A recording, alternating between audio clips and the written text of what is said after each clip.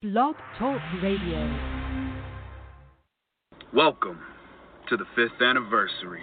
This is Austin Theory, and you're listening to WrestleCast Radio all day.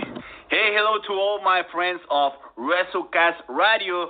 This is Flip Gordon, and I'm very excited to introduce you to one of my favorite wrestling radio shows. Hey, what's up, guys, from WrestleCast Radio. This is Humberto Carrillo, WWE Superstar. You are listening to WrestleCast Radio. El Latino está en la casa, baby. Welcome to WrestleCast Radio. Hello there, this is the aerial assassin Will Ospreay, coming from you live from the Tokyo Dome in Japan, and you are listening to WrestleCast Radio. What's going on? This is the man of the hour, Leo Rush, the 24-year-old piece of gold himself, and you are officially listening to WrestleCast Radio.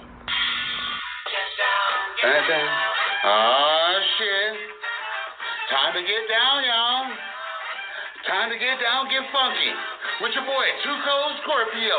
Get ready to open up this show live right here on the WrestleCast Radio. That's right.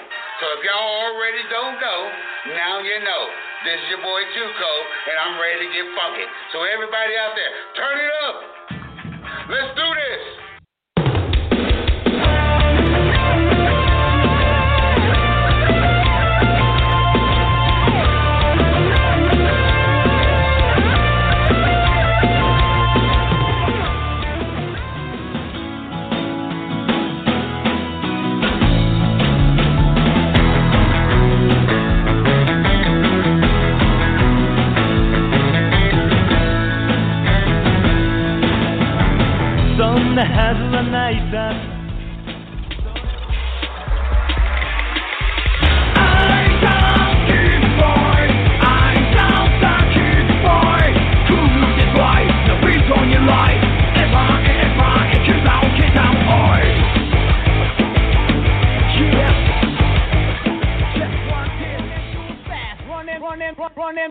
Running, slow-mo.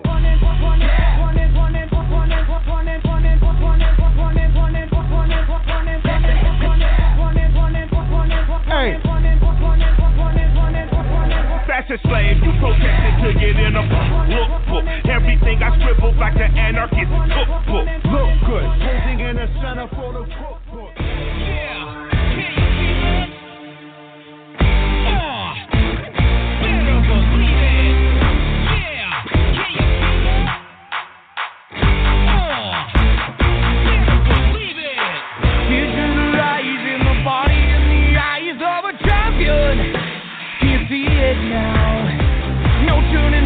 Supernova in the psyche of a master.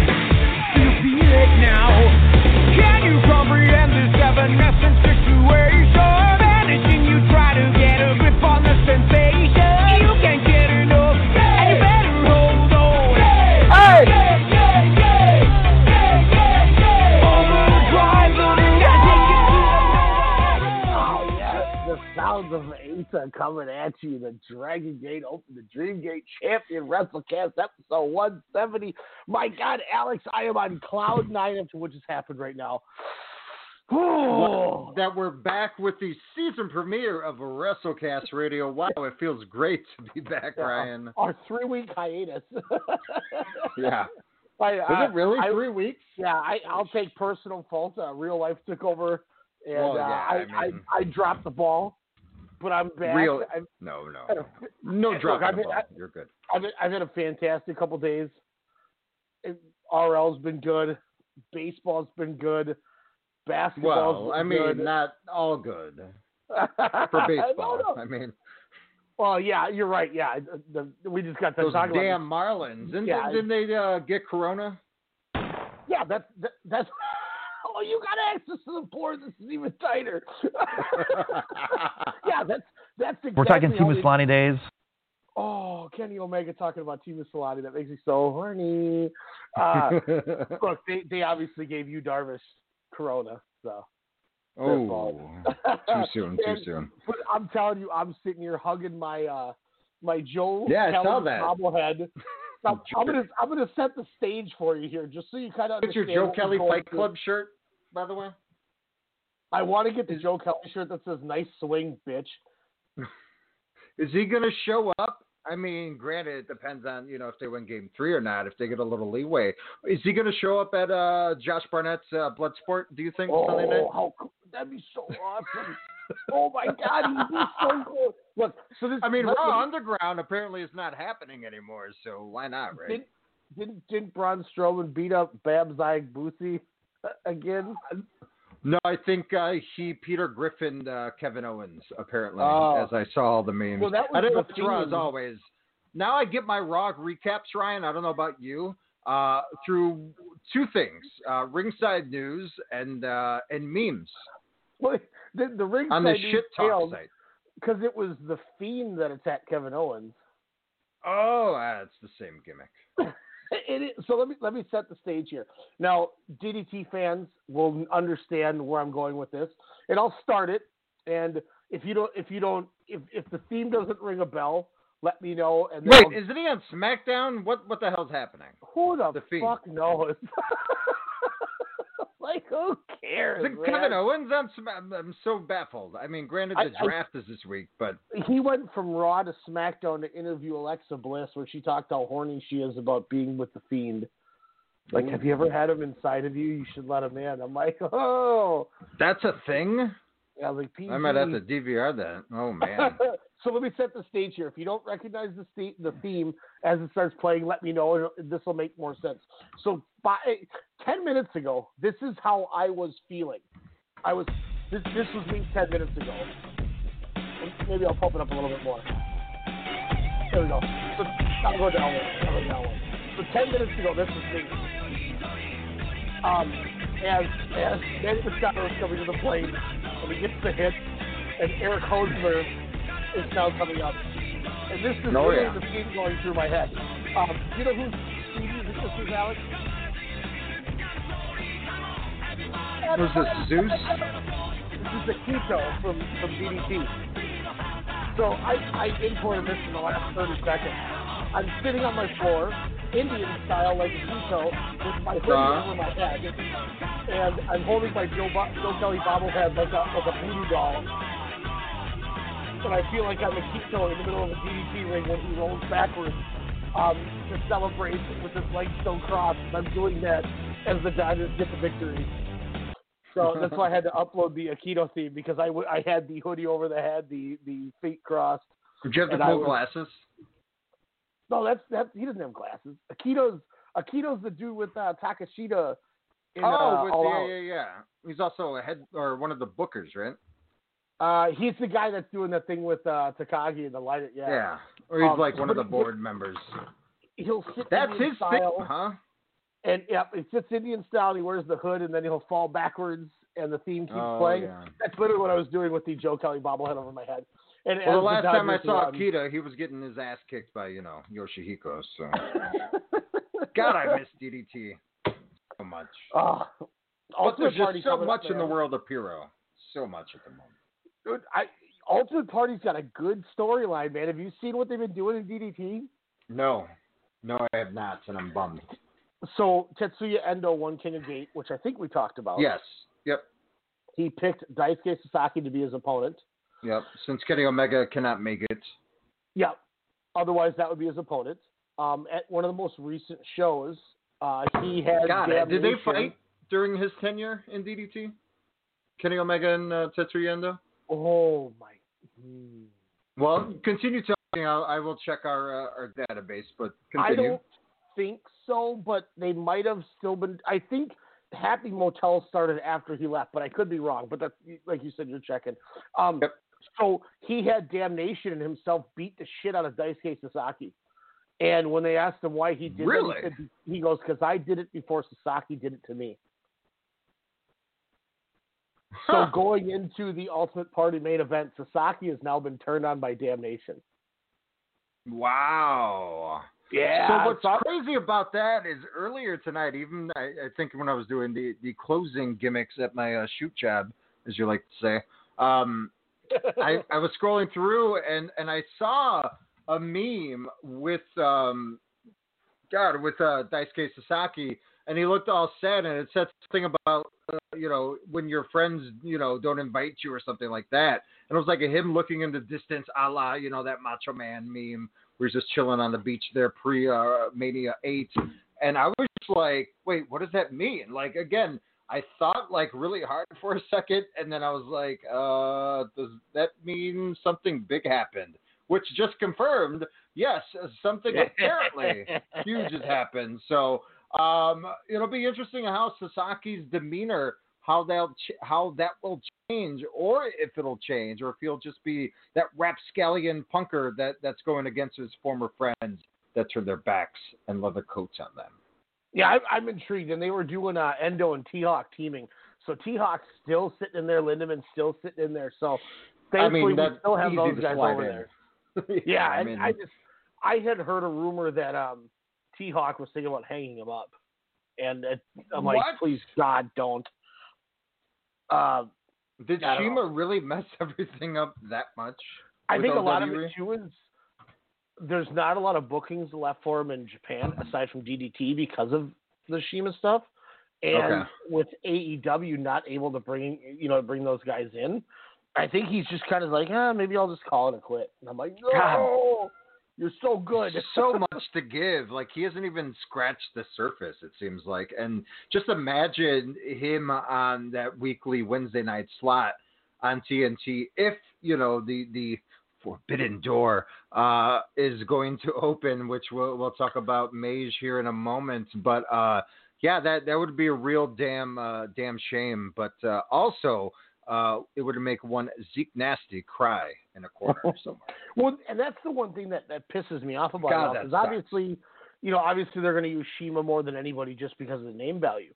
But everything that I've heard from people that I had talked to that gave me some strong information about AEW, which I told you off air, and I'm not going to talk about it on air because I'm not going to be that guy. But I from said people. Apparently, part of the reason they brought them in is because Tony Khan is a giant T-Hawk fan. Oh, so like that was his project. Was he was going to eventually start doing something with just T-Hawk. So it makes me even more upset. Like, damn it, no. God, him and Omega. Also, Omega and Tetsuya Endo apparently have not touched. But my God, Golden Lovers tagged. Oh well, technically they did. But in tag action. So it was the Golden Lovers taking on Takashita and Endo. Yeah, so it was Happy Motel. Was it 2013? Apparently, no. What? It says 2020, so that makes no sense. Yeah. Oh, that's ratings. Overview. Other matches. 2014 there. 2014. Okay, so I knew it was in that time frame. I just didn't know if he had exited before the Happy Motel started because of how young Takashita and Endo are. So think of this too. You get Endo 6 years developed from that against Omega. Like, and here's the thing. And Omega was just honing his craft during that time. Yeah, that's a fair assessment too. Now, and Ibushi was just lighting fireworks wherever the hell he was at. So I mean, he's always on his own level. To be fair, the Omega Ibushi match, I think in 2013 for the title, arguably one match of the year that year. But it's would you put it on your decade list? Top 10 of the 20. Yeah, I probably would. would. I mean, there's and that's DDT, huh? Yeah, it's on DDT World or Wrestle Universe. That out. Yeah, there's a spot where like Ibushi's on the top rope and Omega cuts him off, and then Omega does like a springboard, lands on the top rope, and Ibushi starts hitting him. So his only way out is to basically kill both of them.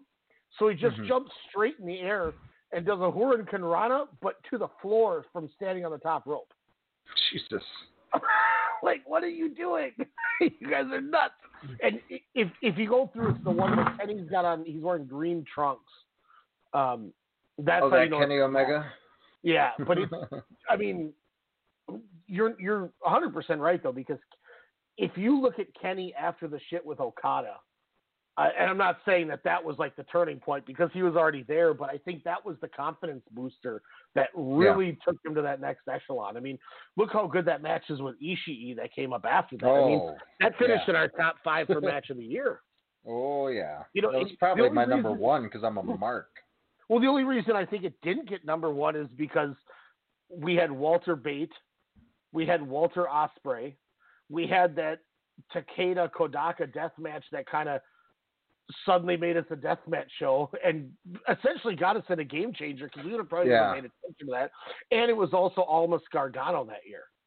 I mean, think of those matches that same year. Well, with me being a mark, I probably would have put that probably in my top 3. That probably would have been either 5 or 6 for you there. But yeah, that's a strong ass. And notice no WWE. But yeah, no, I mean, well, minus Gargano Almas, but you know, that's just a whole nother level. And the only that's reason the I remember reason that I want to check that out. Because I actually went through the ballots that year, and you see Walter Ospreay, Walter Bate, and the Takeshita or the Takeda Kodaka match all had like first, second, third, or first, second, fourth from only 2 people. So it was us. Yes. Whereas everybody else had all the other stuff above it. And then when I looked at it, I realized that was the last year we invited people to vote on our ballots. Because there was like 9 people that had Takeda Kodaka 10th. And really? Yeah, because like I had it 3rd and I think you had it 4th. Everybody else had it like 9th or 10th. And then we both had we both had Walter Bate, I think, 1, or Walter Ospreay 1. Doesn't matter. We had them 1 and 2, and everybody else had them like 7th and 8th. Interesting. Yeah. So like, and then I went to look at the next year's ballot, and it was literally just our 2 names. So I think we literally were like, "You guys are all idiots and marks, and we don't want you to vote anymore." That's true. That's very true. Freaking like, marks. That makes you laugh so hard. Like Masashi Takeda finished, I think, 2nd on my Wrestler of the Year, and I think he was like 5th on yours. And then the next, everyone else was like 10th because nobody knew who he was, which then ended up the average dragged him down to like, and then we both had Walter number 1 because of those matches. And everyone else had him like 9th. So Walter finished like 6th for Wrestler of the Year in 2018.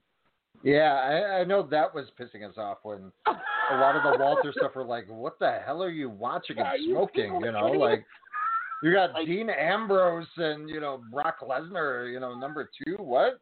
Like, they even hated the match. Like, I know it's not the same year. I just remember we're doing cartwheel, like we're doing handsprings over how amazing Walter is in 2018, and then we look at the ballots and we're like, he finished 6th. What the fuck? And then literally I look at the next like 2 years after that, and it's just us. We just kicked everyone to the curb. Forget it. Waste of our time. Oh, yeah. Sorry, I'm trying to tweet since we haven't tweeted out a show in a while. But yeah, good. that's very, very fucking true. Just randomly looking at it for some reason, and I was like, oh my god, this is like the last. Like Oedo Tai and Damnation were like the worst 2 factions of the year, and that was like the year we were stupid into Damnation because they had just started. So you would see these puros that would have like really high voting. And then you'd see like a bulk number with them at the bottom, and then it's like Undisputed Era number 1, which is fine. Like, I'm not mad about Undisputed Era. But you know what I mean? Like, you could definitely tell our clientele that wanted to vote probably saw half of the names on our ballots and said, what does that even mean? Who the hell? That was maybe 2 years or maybe 6 months before you showed me all that. So I was like, what the hell? 6 months prior to the voting, I should say. The other one that got me was like Kagetsu finished last out of the 10 women wrestlers, and I'm like, how is Kagetsu last? And she just had this bomb ass Wonder Gate title run. Like, are you guys on crack? And I was all like, who? Yeah, but I think ignorant mark.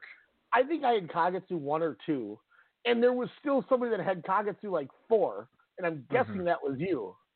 or it was Demetrius, you wouldn't have put her 10th. Yeah. You know? So that's why I knew it wasn't you, but I was like, man. Like I should send that spreadsheet over to you. It's you baffling. totally should. Wow. God, I miss. Someone was talking about Walter Bates NXT UK, which was a really good match, but a lot of it, I remember, it was just recycled from their Hello Wembley. And then I was like, oh, if you thought that was your match of the year, then check out their first encounter a year prior when, NXT Light, or Progress Light, it was the real deal. And I was like, and it was in front of a giant crowd, and it was some of the best wrestling, contrast to styles there, where it's just like, how is this young dude going to overtake this monster? And lo and behold, he sure gave his damnedest, but the ring general would not allow any more of that to happen. And no big strong boy action, that's for sure, at Wembley or at the NXT UK site there. But if I remember right too, how sweet was it that with how amazing Walter Bate was, that he just finishes him with a top rope splash. Yeah. Like he just drains the life out of him with just squashing him. Like it's like me when I jump on the bed. I'm like, it's never good for anything. You're a Vogue model now. What are you talking about? You're on I was going to order a new suit for the summit, and I saw you posing, and I was like, oh, shit, maybe you can give me a discount. Maybe he's got a promo code. Angles, bro. Speaking of promo codes, WrestleCast radio shirts are currently on sale at prowrestlingtees.com/WrestleCast. Of course, with a T. 7 different options. Of course, you can get your Pro Wrestling Summit, which you can watch every Friday night, 10 p.m. Central Standard Time over on twitch.tv /WrestleCast Radio. Add the radio when you twitch that. But also, 20% normally about $19.99, but that drops all the way to a friendly price of $16. If you live near the Chicago area or near the Pro Wrestling Tees store, you don't even have to pay for shipping. So order all you want, especially if you live down there. Pick it up at the shop, check out the cool stuff and the cool guys and gals over at Pro Wrestling Tees. But again, up until Saturday, Ryan. So 10:10 till noon Central Standard Time. So go check it out. Help support. Keep the light on, because that's all we can afford. One light. Yeah. You guys buying shirts is what pays for our server. Like, to be 100% honest, like when you guys, if you guys don't think you support, when you buy shirts, we don't have to pay the server fee. So it's 100% appreciated. Like, I'm not. And we have been making pretty good ones, and we got the new Boom Shakalaka shirt, which apparently we sold a few as people were sending me pictures. So, and that they got them in, so that was really nice. I had no idea, so that was really cool. And some really cool. You could kind of see what Ryan and I look like, which is a really awesome shirt. Very Wes Anderson-y vibe, which I dig, and that NBA Jam Puro Rizzo. And of course, you can always, as I do in this small town that I currently reside in, I always, when I wear the shirt, always pose the question, do you even Puro bro? Which I have to answer what those words mean. So. But like it's been awesome, guys. Like we haven't had to pay for. We've only had to pay maybe 2 months of the server this whole year. It's been awesome. Yeah. Hell to the that's awesome, man. Because unfortunately, and contrary to belief, we do have to pay to bring you this bullshit.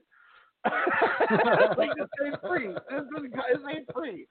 This is a little bit change. Oh yeah. But you guys, thank you. I'm glad Alex threw it out there. Look, threw that like a curveball, and you just knocked that out the park there with that promo. That was fantastic. That is what I do at times. But speaking of at times, let's just break into it, really quick. We kind of thought we knew this, but it kind of broke, I believe it was last week or the week prior. But Harold Mage officially announcing that he is stepping down from New Japan as the head gimmick there, the president, the man in suit, but I believe his tenure will end October 23rd. It's coming up there, yeah, coming around there. So apparently, again, we discussed this. I thought earlier pre-COVID, this was announced that he would be stepping down. So a lot of people were taken aback by this.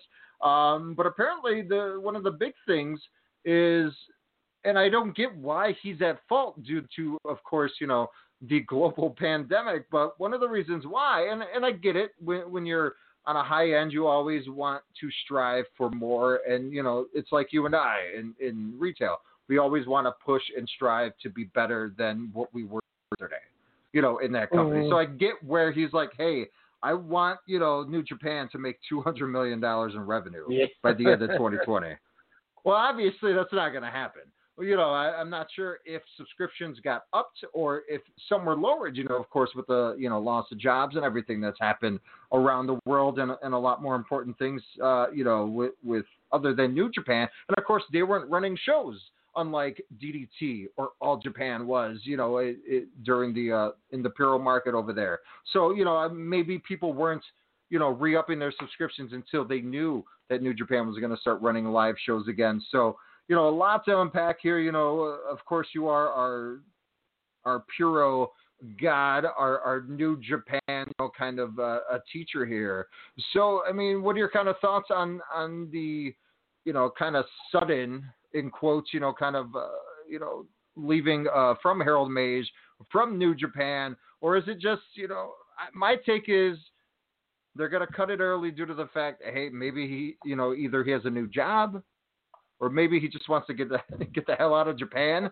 Maybe this travel time. He's like, okay, let me try to get out of here before, the beginning of the new year. But what are your thoughts on Harold Meij's exit and the impact that he has had with the company over the last couple of years, good or bad? So Meij is done October 23rd.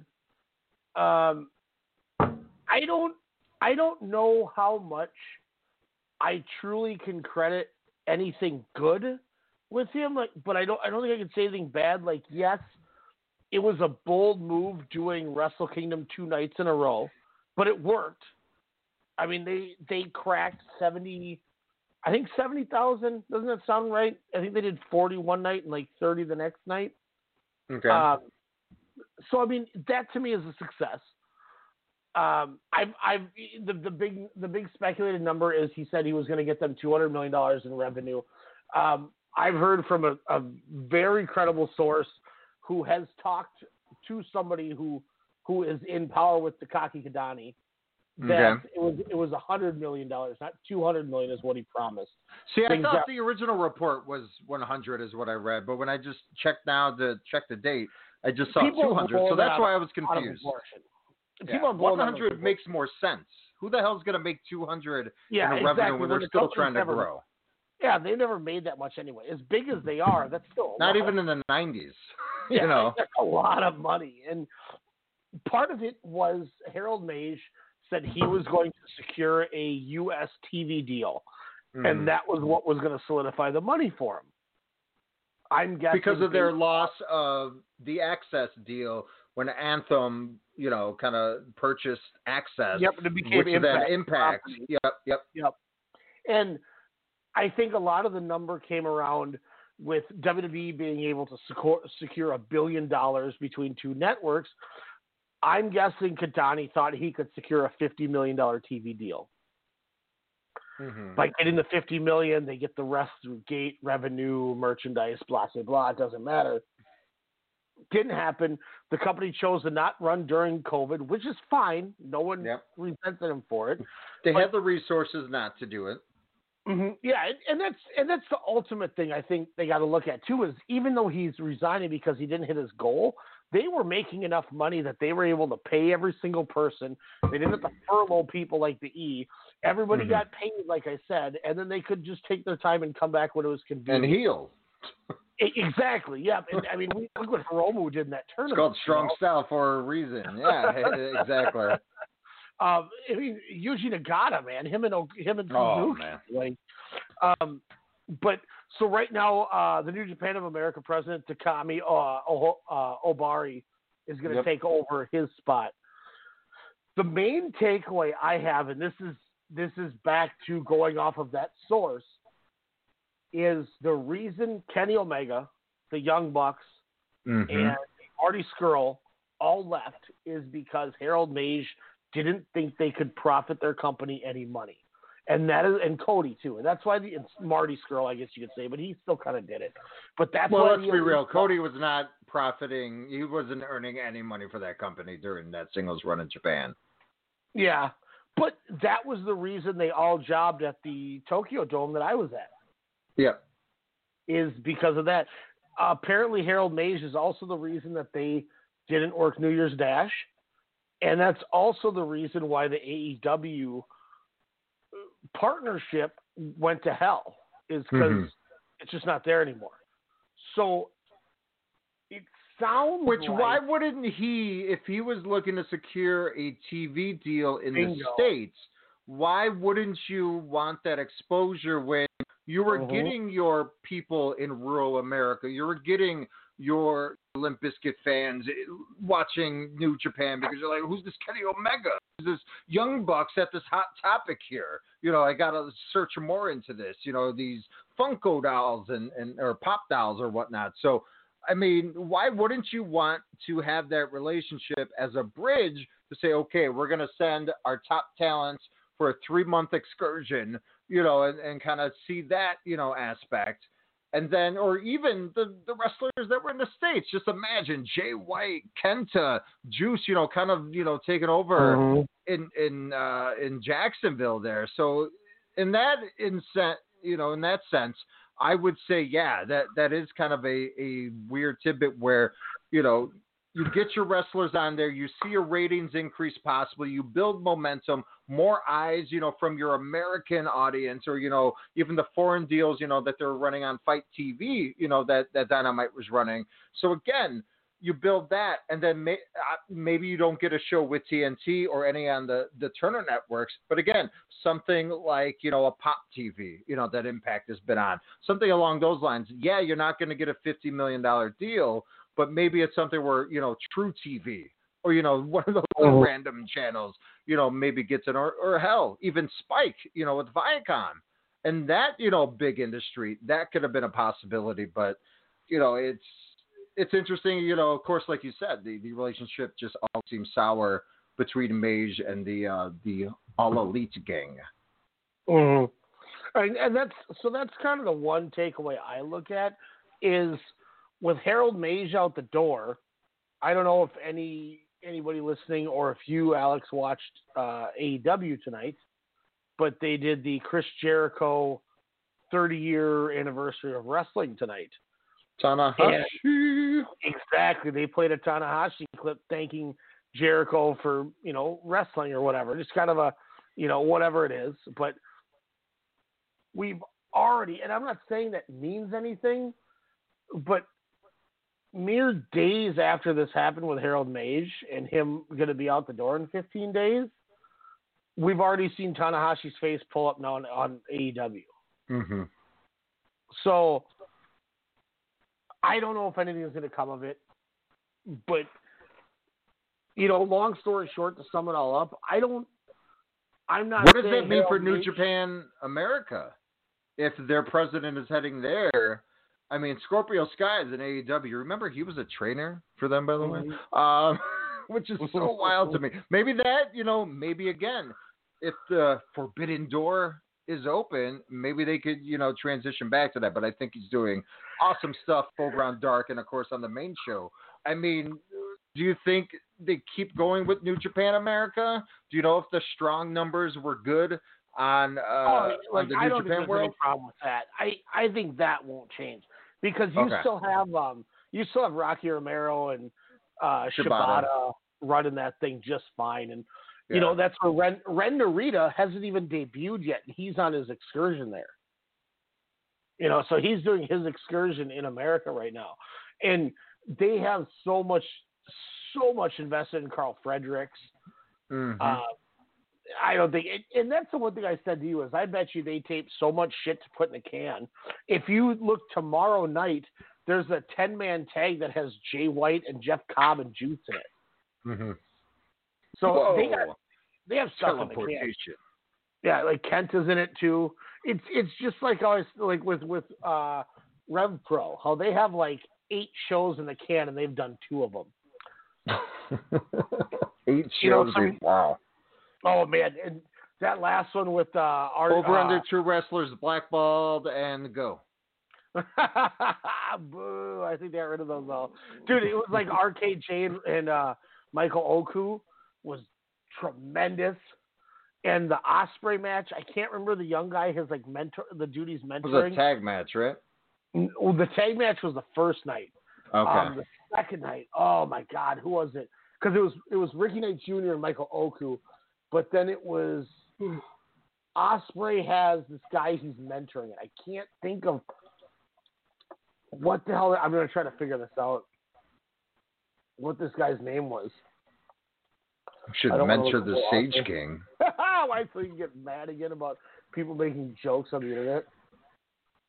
Hey guys, that'll never bleeping happen on my stage. Well, guess what? No one's gonna go to your stage, bro. God, I just wanted to kill him on the internet so bad.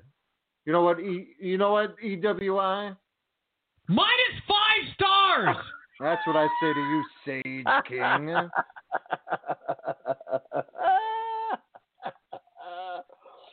Trying to beat Dusty Rhodes, booking yourself as champion. Jesus. Dead it, babies. Yeah, I'm just like, what is this dude talking about? I laughed so hard when you sent me that picture of that dude tripping out. Let's see. So Rev Pro. So it was Michael Oku and Ospreay wrestled Carl Fletcher, and Ricky Knight Jr. Oh, Callum Newman. That's his name. Callum Newman. Remember this guy? He's like that dude I told you about, Benjamin Carter. Yes. Remember that guy. By the way, Benjamin Carter. Everybody's like people I know and talk to on like independent social media scenes and people who go on like Summit and stuff. They're like, Ben Carter, when is he going to show up in AEW? He's worked Dart. Him and Ricky Starks was tremendous. I don't want to be the bearer of bad news to anybody. And I know he missed some AEW because he got COVID, him and Lance Archer. But he's not going to sign with AEW. And I don't want to. More money freelancing, do you think? He was a Black and Brave student. Oh, I didn't know that. He's a Tyler Black Brave trained guy. He's a WWE or bust guy. And the second he gets a contract and he calls the Monday Night Messiah, you know where he's gonna end up. Way to spoil the mood. I don't know what's worse, that statement or seeing Luther irate le champion. Yeah, because I mean, that Scorpio Sky Ben Carter match was so good on Dark.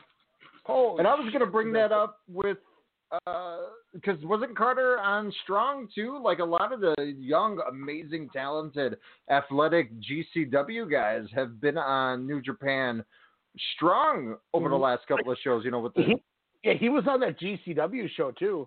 So I mean, why not have a New Japan? I mean, again, maybe if AEW and New Japan, mends their fences here, but I mean, why not get those guys? You got the Janela connection. I mean, it's already right there with GCW. So, I mean, it's just a flawless transition within either New Japan, America, to kind of build that brand instead of, the 4 wrestlers that they currently have. Not to change subjects, but did you see the whole skirmish with Ethan Page and Spring Break with Janela? Yes, with the trading card and not being paid. What's your option? Or is that a shoot? I think it's a shoot, but what's your opinion on that? Do you think he should be paid? I think if you're using anyone's likeness without asking them, they probably should. Now, I'm saying this in a weird situation. I worked for a wrestling company in Minnesota called 7 Star Wrestling, and they sold a trading card set that had me in the trading card. Mm-hmm. You could buy all 9 in a sleeve. So like the dude bought the old baseball packet you put in a 3-ring binder, you put 9 cards in a page. Yep. And I was one of the 9. And people came up to me and they were like, "Hey man, will you autograph my card?" And I was like, "Shit, yeah, that's awesome, man." I didn't think twice of it. But if I'm All Eagle Ethan Page and I'm actually a big deal, I'm not getting $25 and a couple of hot dogs. That's a different ballgame to me. But why? I mean, it's still the same aspect. I mean, granted, you're not going to say, "Give me $10,000," but I mean, wouldn't you just be like, okay, every pack you sell, what, you get a nickel or something along those lines? And that's the hard part is I think you have to figure out. Like, how do you gauge the value? I think you got to go, hey, we're going to sell packs of cards for $5 a piece. We're making 100 of them. We'll give you an extra $20 on your pay. So now you're making me think maybe it's a work. Because what's $20? Hey, Ethan, we're trying to draw some extra money, and we want to make some trading cards to sell at the show for a couple bucks a piece. Do you mind if we use your likeness on one of the cards? No, go ahead, man. That's where I think it could be a work. Because I don't think John Moxley is putting his fucking face and stats on a trading card that they and advertise. Not carry. Exactly. Yeah. That's why a part of me thinks it could be a work. And it's just corny enough that it would make a work make sense at spring break. Well, yeah, especially with, kind of like the Jersey shows we're watching with, why can't I think of his name? He did a sounder for us. Janela's the Pone guy, and he got released by the E. What's that? Leo Rush? Yes, Leo Rush. Thank you. Where, that whole thing, I don't know. It just seems... I just saw a little bit of the exchange this morning. I went on Twitter. I didn't really find too much more. When I tried loading the tweets from the site I was reading the story from, none of it was loading up. So, again, I kind of was 50-50 on it.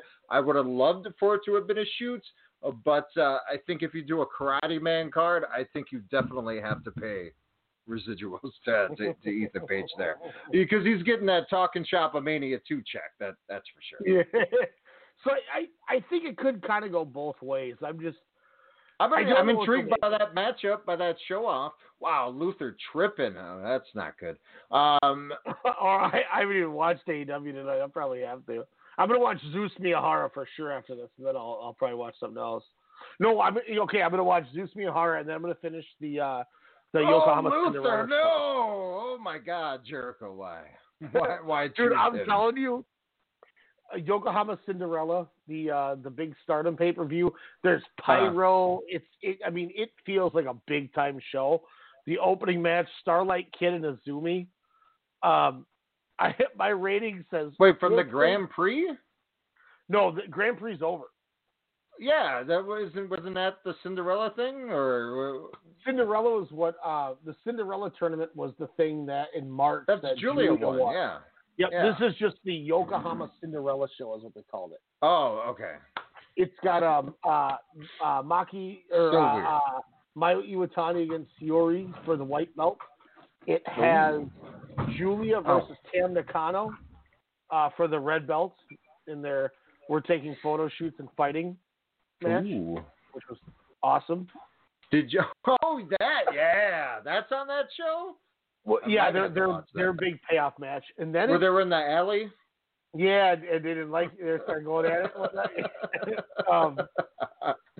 Natsuko Tora and Saki Kashima against Konami and Jungle Kiona. If Oedo Tai loses, they disband. If Tokyo Cyber Squad loses, they disband. So it's a disband match. So they're going to lose, obviously.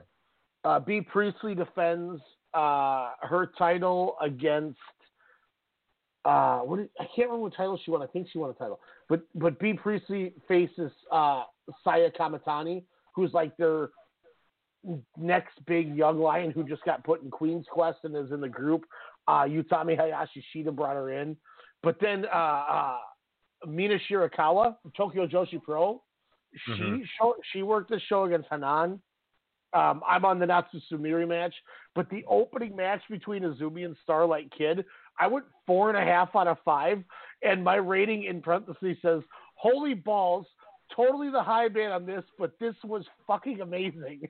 So, I don't know if I was just so excited to see Stardom in a big building like Yokohama, because they ran Yokohama Bunka, which, DDT sometimes will run, Dragon Gate runs, New Japan runs. I think that's what they run the G1 final at, is at Yokohama. So this was a big building with big match feel, and those two, I mean, it was probably like a 9-minute match, and there was no slowdown. It reminded me of that Aoki Fuminori Abe match from February for the Big Japan Junior title. Yep. Which was just, I mean, I think I went 4 3/4 on that shit. So like, go on Stardom World. Take 10 minutes after the show if you have it. Rio, Starlight Kid and Azumi. It's incredible. It's so good. Wow, Rio looks like she's aged since staying in Japan. Wait, so is it not the 5-star Grand Prix special? Grand Prix over. But it's Stardom 5-star Grand Prix special. That's the latest one that they have. Yeah, this is the one from 10-3. Oh, okay. So part of the reason it took an extra few days to get on the show, and there's other shows after it, is because it was an actual pay-per-view in Japan. Oh, so I mean, it's a big time feel show. Yeah. Yeah. Don't click on the 10-4 because you're gonna get spoilers if you do. Okay. I'm just telling you that now. But I mean, like, I'm not trying to like too hype it but if you watch that show top to bottom, it's about 3.5 hours. It's going to be on your. I truly am confident it's going to be on your top 5 for the year. It was that good.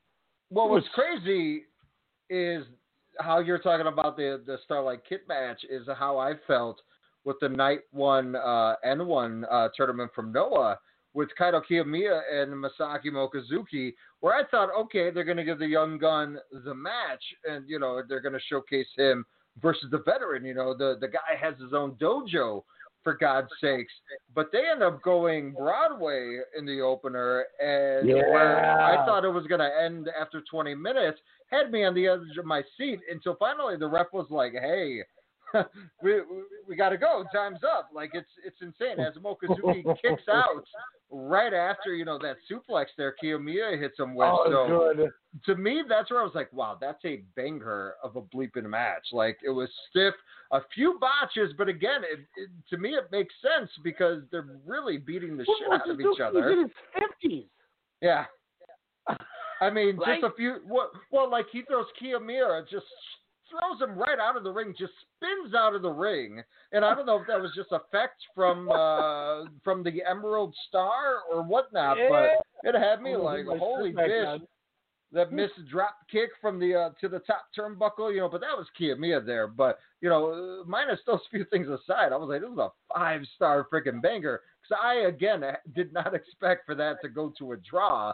And like you said, a 50-year-old and a 22-year-old to be simpatico as they were, a lot better than the Takashi Sagura and Yoshiki Nomura matchup, where Segura was like, I do not want to be here at all. I even went 3.5 on that. Like, I was the high. Well, that was just because it was stiff as hell, and Nomura just collapses.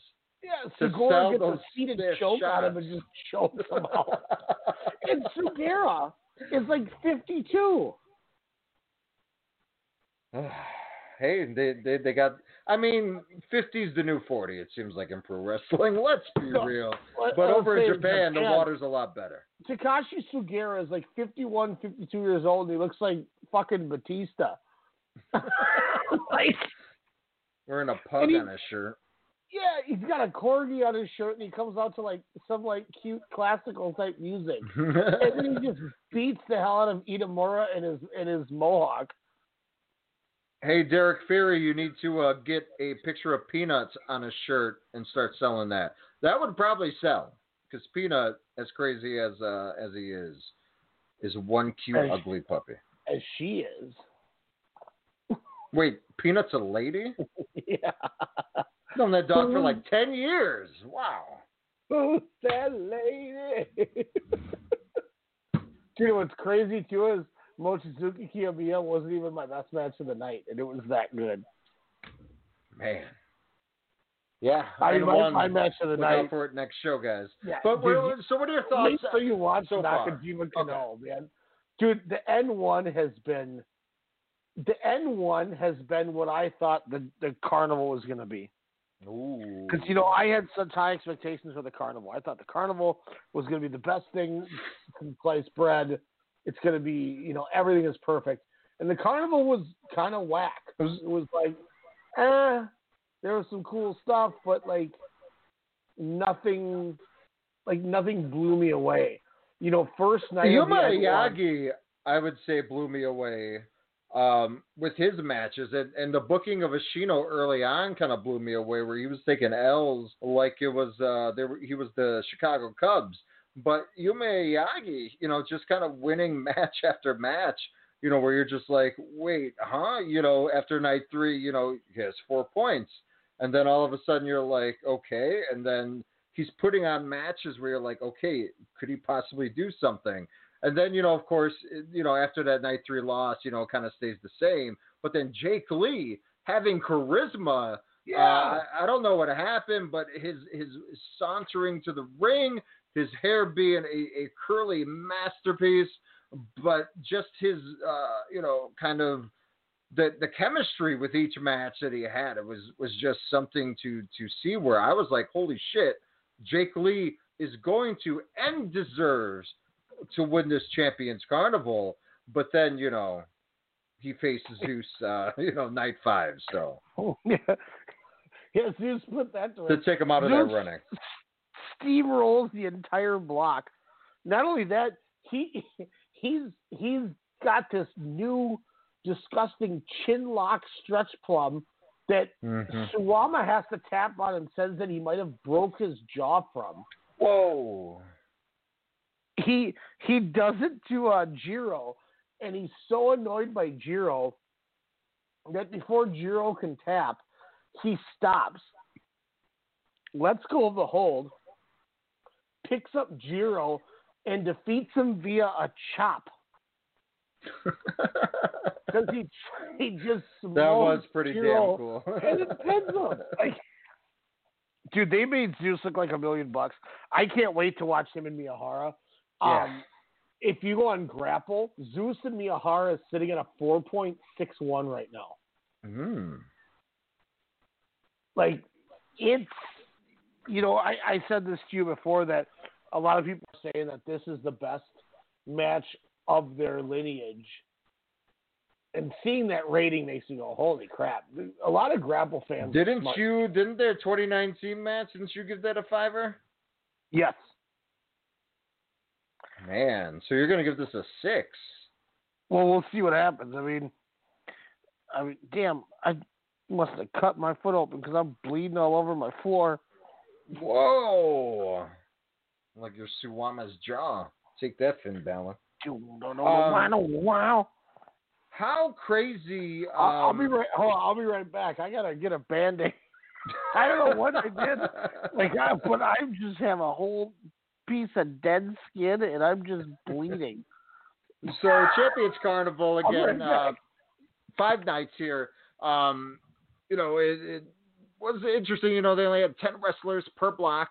5 wrestlers per block, 10 wrestlers all together here. The A block, of course, the participants were the All Japan heavyweight champion Suwama, of course, Jake Lee, Zeus, Akuma Arashi, of course, of Infants Terribles, and fan favorites of the show here, Yuro Ikemen, Kurishio. The B block, of course, had our best wrestler of 2019, Kento Miyahara, Shuji Ishikawa, Yume Yagi, Yoshitatsu, Shotaro Oshino, again, leader of Infants Terribles, having a heck of a year. Again, questionable booking, not only in the tournament, but of course, kind of Infants, when they were kind of taking L's after a while after their introduction. But, I get they kind of have to put them in their place, with this new company, but I still think even taking L's, each member, including Ashino,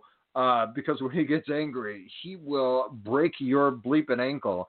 But I don't think it affects them as much, early on, especially in this tournament. But kind of going to night one, I would say one of the biggest surprises, especially for me, was the main event here, where Yoshitatsu was taking on Kento Miyahara. Of course, they are boys, but surprised the hell out of me when Yoshitatsu made Kento tap.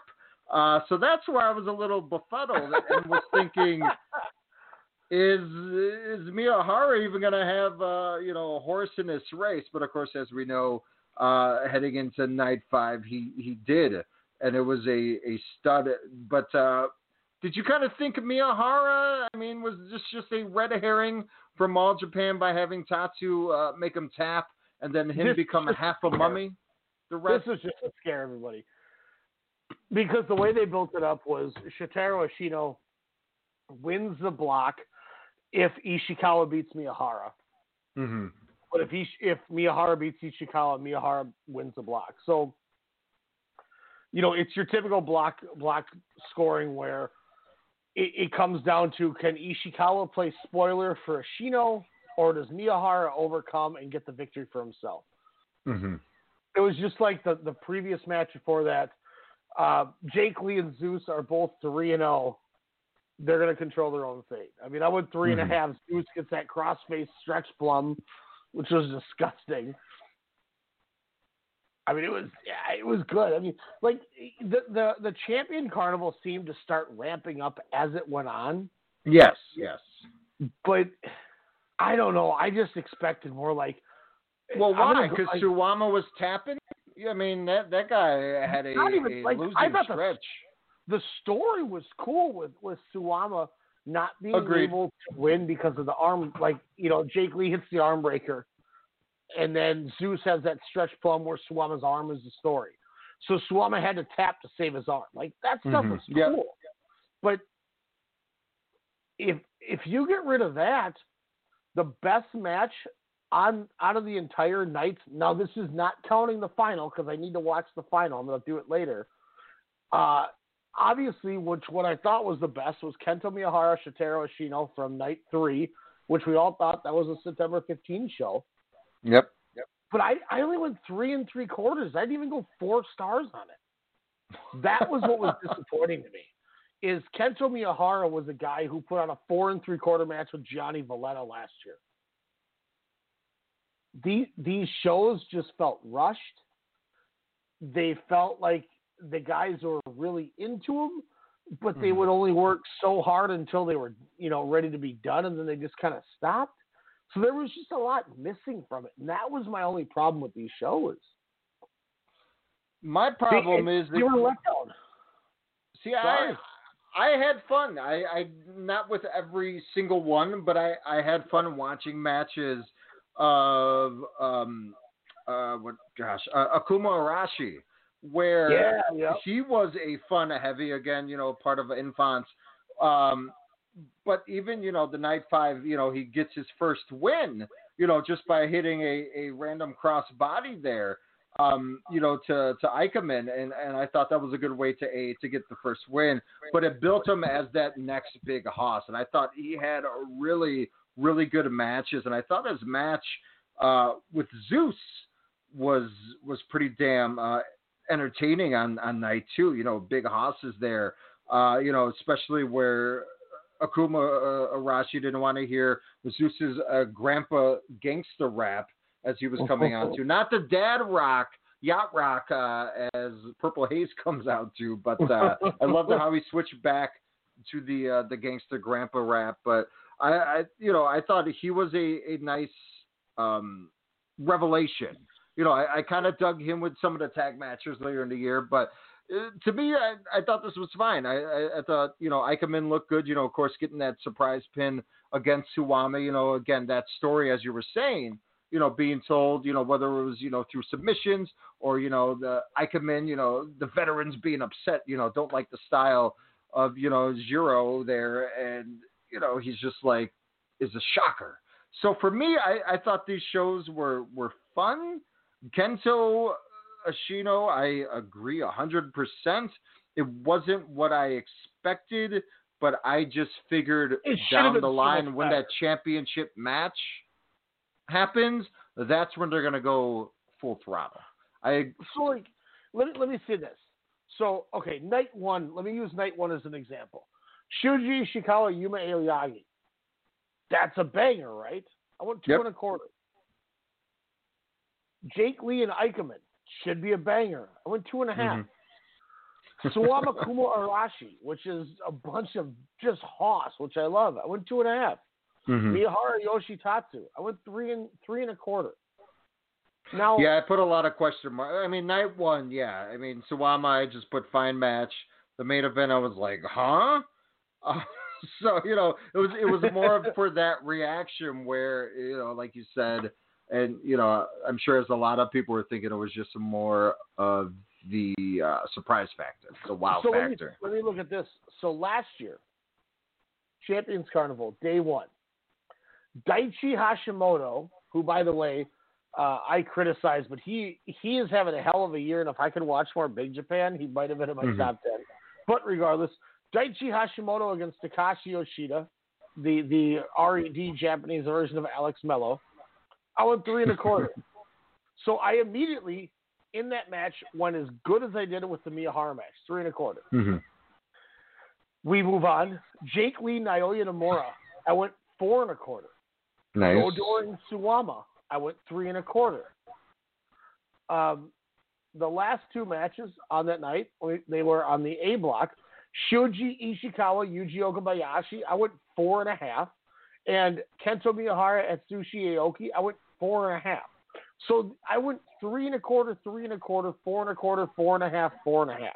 This year I went 2.25, 2.5, 2.5, 3.25. Like that's a massive drop. You know what I mean? That is a massive drop with half of the same talent there, but also Nomura's missing. But I think Aoyagi was a fine substitute for Nomura in this tournament. Yep, and I do agree. Like I do agree with that. But like I'm just looking at some of these things, like Zeus and Okabayashi 4.5, better than anything on this show. Well, Miyahara, Okabayashi.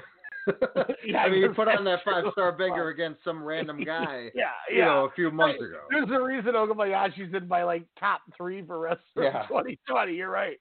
But like Kento Miyahara and Ryoji Sai, I went 3.75. Yeah, but Ryoji Sai owned that tournament. He was such an undercard. I get what you're saying, but can you say that Ryoji Sai is as good as Shotaro Ashino? Booking wise, he was booked a lot stronger. That's for damn sure. Shuji Ishikawa, who's gotten in the best shape of his life, lost a ton of weight, and so he can move again. Him and Kento Miyahara, I went 3.5 last year. I went 4.5. Like this tournament, like Zeus, Ryoji Sai. Obviously, you're talking about Ryoji Sai, but I went 4.25. Dude, Gianni Valletta, Kento Miyahara, I gave the same rating that Shotaro Ashino got with Miyahara. You could not tell me that Gianni Valletta is as good as Shotaro Ashino. Close. Miyahara and Yuma Aoyagi, I went 4.5 last year. This year I went 3.25. Whoa! Hold the brakes, sir. I gave that shit 4.5. I thought that was an awesome match. This year? Yeah. Okay, that's tight. Now, one thing that intrigued me is Kento Miyahara and Zeus last year. I gave 4.75/5. That was the one I didn't know if I wanted to go the full 5 or not. It sounds like it's going to be that good this year, so I'm really intrigued. Okay. But, I look at B block. Jake Lee, Naoya Nomura went 4.25. Obviously, we didn't have Naoya Nomura, which was a huge crutch. That sucks. Yes. But I was going to say, but then these other ones, but they all have Nomura. Nomura Tatsu, 3.75. Nomura Redmond, 3.75. Suwama Jake Lee, I went 3.75 on. This year, Suwama Jake Lee, I went 3.5. So it's still good, but not as good as the year before.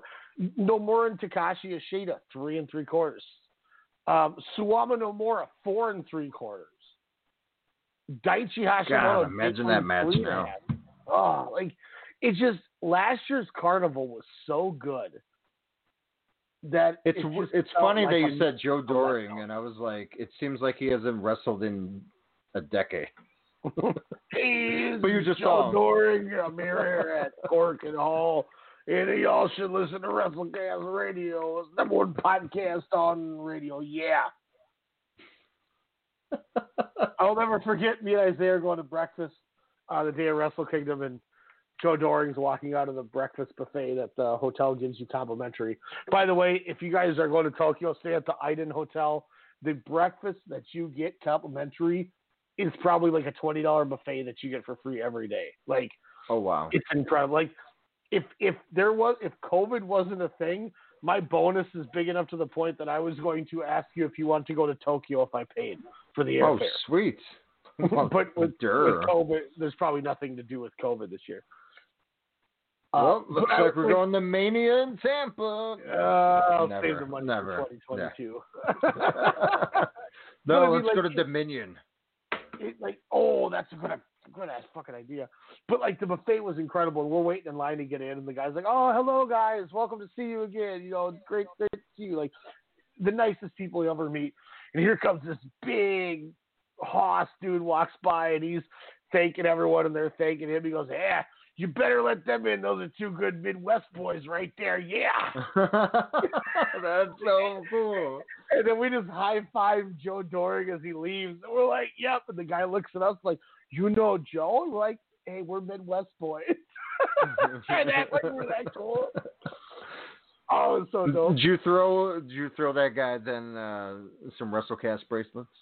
No, that was the guy at Korakuen who told me I was famous.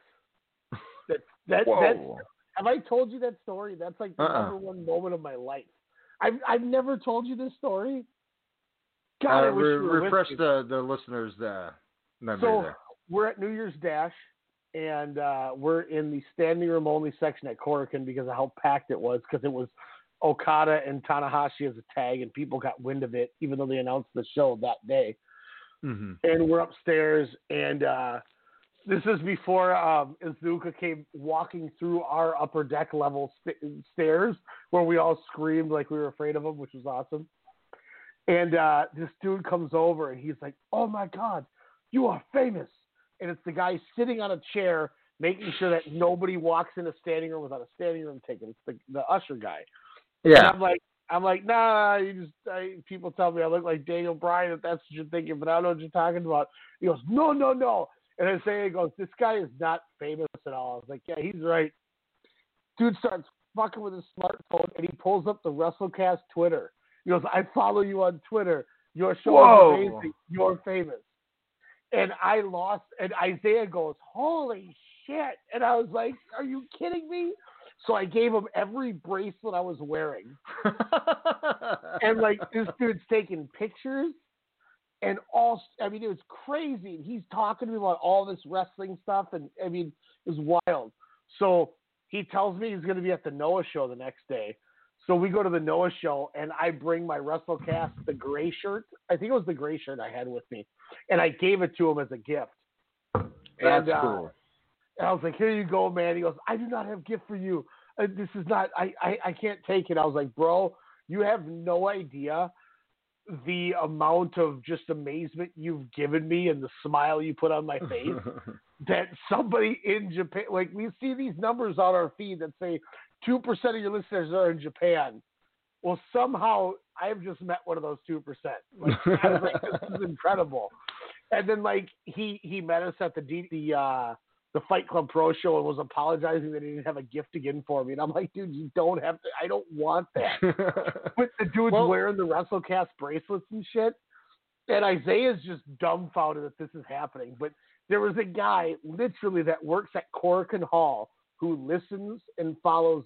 He might be listening right now for all we know. Hey, I was about to say, if you're listening, sir, thank you so much.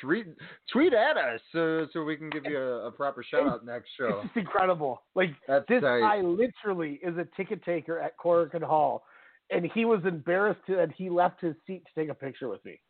Oh, no, that's so cool. Which well, it's like the guys we met at All In, where they were Yeah. like, "What's your show?" We're like, WrestleCast. Like, hey, I have your show. I subscribe. We're like, what? Yeah. We're from LA. We're just bullshitting. We're at that, all buzzed the out. weigh-in. Yeah, we're at the weigh-in there, and I'm sure we're on Fight TV because they interviewed us, and I was like, afterwards, they're like, wow, we drink or I might have. Before that, we're all like, yeah, revolution, woo! And this guy in front of us is all like, yeah, listen to your show. We're like, what? Tight, thanks. Yeah, it was crazy, man. It just, and I think that's what blew my mind the most about it was because now that you mention it, we had that interaction at All In, but then 4 months later, I'm at Corrigan Hall. Yeah. And a guy who works at Corrigan Hall is like, you're famous. And I'm like, get the fuck out of here, dude. Like, what are you talking about? To be fair, though, on Blog Talk Radio, I think I checked, I did a random sample search of wrestling shows on Blog Talk Radio. And I think we were like the 5th or 6th show to pop up when you type in wrestling or pro wrestling. So like, oh, cool. Then I was like, hey, I want to see how many listens they have via Blog Talk. I know Apple and Spotify, it's different, algorithms and different listeners, but just through Blog Talk. And I think, Ryan, after I sample sized over 10 shows and we were still had less episodes than majority of them, I think we were number 3. And if you don't count PW Torch, we were in the top 5, minus their shows. But over listens and everything and the amount of episodes is like, holy shit. That's cool. Awesome, man. Like, it's crazy to think that there's people on the other end of this that are really listening. Yeah, I just thought, my mom does. I always thought she does. She's like, oh, yeah, sometimes. I'm like, oh, thanks, Mom. It's like, Gene listens all the time. Get on it, Carol. So, we appreciate you guys that are listening. Like, there's people right now that are listening to this. And it's crazy to think, like, now that we're talking about it, that there's people who are sitting up at 12:42 Central Time in the morning, and they're like, I wish you guys would just shut the fuck up and talk about Dragon Gate or something. Because you're advertising.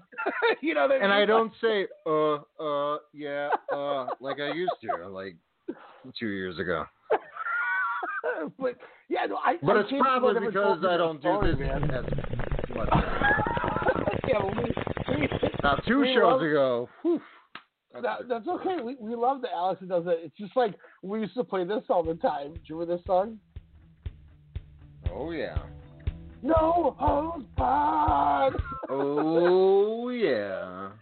I can't believe I never told you that story. That was the best. I still can't believe you didn't like Champion. Well, you didn't like Aoyagi and Miyahara. Well, that's the thing. As much as last year. It's not that I didn't like it, but I just it was a letdown. I thought that was the match of the tournament. For me, I thought that was Jake Lee had some really standout matches, though. Didn't it feel like it finally clicked? Yo, for sure. For sure. When he cut that promo after he main evented, what was it, night 3 when he beat Suwama, and how excited he was on that promo. He's raising his hands, trying to get the crowd to, clap along. I was like, wow. I honestly was happy. I smiled. I'm like, oh my God, I feel so good for him.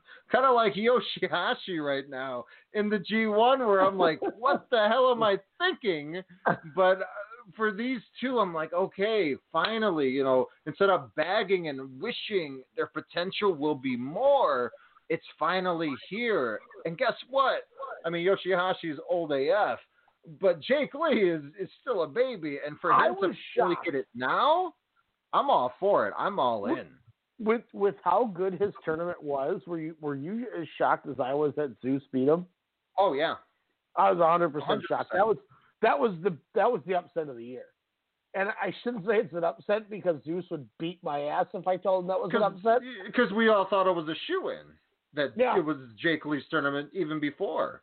And not only a shoo-in, but he started figuring it out. It seemed like yes. So it was even so you're more rooting for him. Yeah. Damn, that's good booking. And then Zeus beats his fucking ass. Yeah. Now, to be fair, what is that Zeus, arm chin lock chokehold that he has? By the way, what is that called? It looks like a modified stretch plum. You know what it should be called? It should be called the necktie. Because he like bomb as hell and dies. So Toshiaki Kawada used to do a dragon sleeper, and then he would bend the arm back with a leg. Jesus. And he called it the stretch plum. His stomach didn't get in the way? No, he was too tight for that. He had that cook, overlap. Yeah, I got a lot of sake. I have the six-pack that's hiding under a blanket, so you don't know it's there. But it's like a really thick, oversized blanket. Hey, I got my pony keg covering my my bottom floor. I got a 2. I got an upper 2, but man, that pony keg ain't leaving. So it's almost like he puts them in a stretch plum, but then he just bends their head sideways with this disgusting standing crossface. How does Miyahara get out of that? God, I want to watch this main now. And that's the one thing, too, is I think there's still a shot that whoever wins this match doesn't beat Suwama, and then Jake Lee still beats Suwama. But why? If Suwama's hurts, I mean, he's tapping the dudes. He's losing the Ikemen. Again, I get its story. Here's the easiest way I see them booking this, but I may be way wrong. Is I think there's a shot because once again it doesn't hurt him because it's not a new guy beating him. Mm-hmm. I think Zeus beats Miyahara. Okay. And then I think Zeus loses to Suwama. So Suwama can get that win back from the submission. And then Jake Lee, who was the runner-up in that block, A block, faces Suwama, and Jake Lee wins the title. That's how I think it's going to go. That's some 2007 WWE booking, but I mean, I'm all for that. You know what Don't I'm all get for? Me wrong. Coming up, Violent Giants are going to defend the tag titles against Kuma Arashi and Shotaro Ashino. That's their next title defense. That's gonna rock. And that's how you make Ashino look strong again. I mean, like I was saying when you were recovering your huge gash on your foot there. Which, I have no idea. Are you okay, by the way? It's just like how I have 2 giant scars on my knee from this desk when I've done radio with you, where I'm just like, oh God, Alex, I'm bleeding. And I'm sending you pictures of my knee ripped open like I bleeded. Didn't you get one of those Miyahara towels? The best of the best ones? Yeah. Oh, yeah. Or I'm looking at it right now. No, I got that bitch. It's autographed and everything. I'm holding it over my head right now. Did he autograph it while you were marking out, or were they already autographed? No, I walked up to him and I was like, I pointed at the towel, and then he told me how much it was, and then I gave him that yen, and then he signed it and gave it to me. And then I did the motion for a picture, and he smiled and said yes. And then Isaiah took my phone, and then me and Miyahara touched shoulders, and I got horny. And then we both did like a fist. Well, I did a fist, and he did a thumbs up, but I had a boner. I didn't want anyone to see it. And then I did like the fist because for some reason, it's just like when me and Jen went backstage at ROH, and we took a picture with Kevin Owens, and we took pictures with Adam Cole and the Briscoes. I'm always doing a fist like a boxer. Some stupid ass reason. It's so dumb. But I'm just leaning on Miyahara, and I'm like, yeah. And then he took the picture. Was he champ at that time?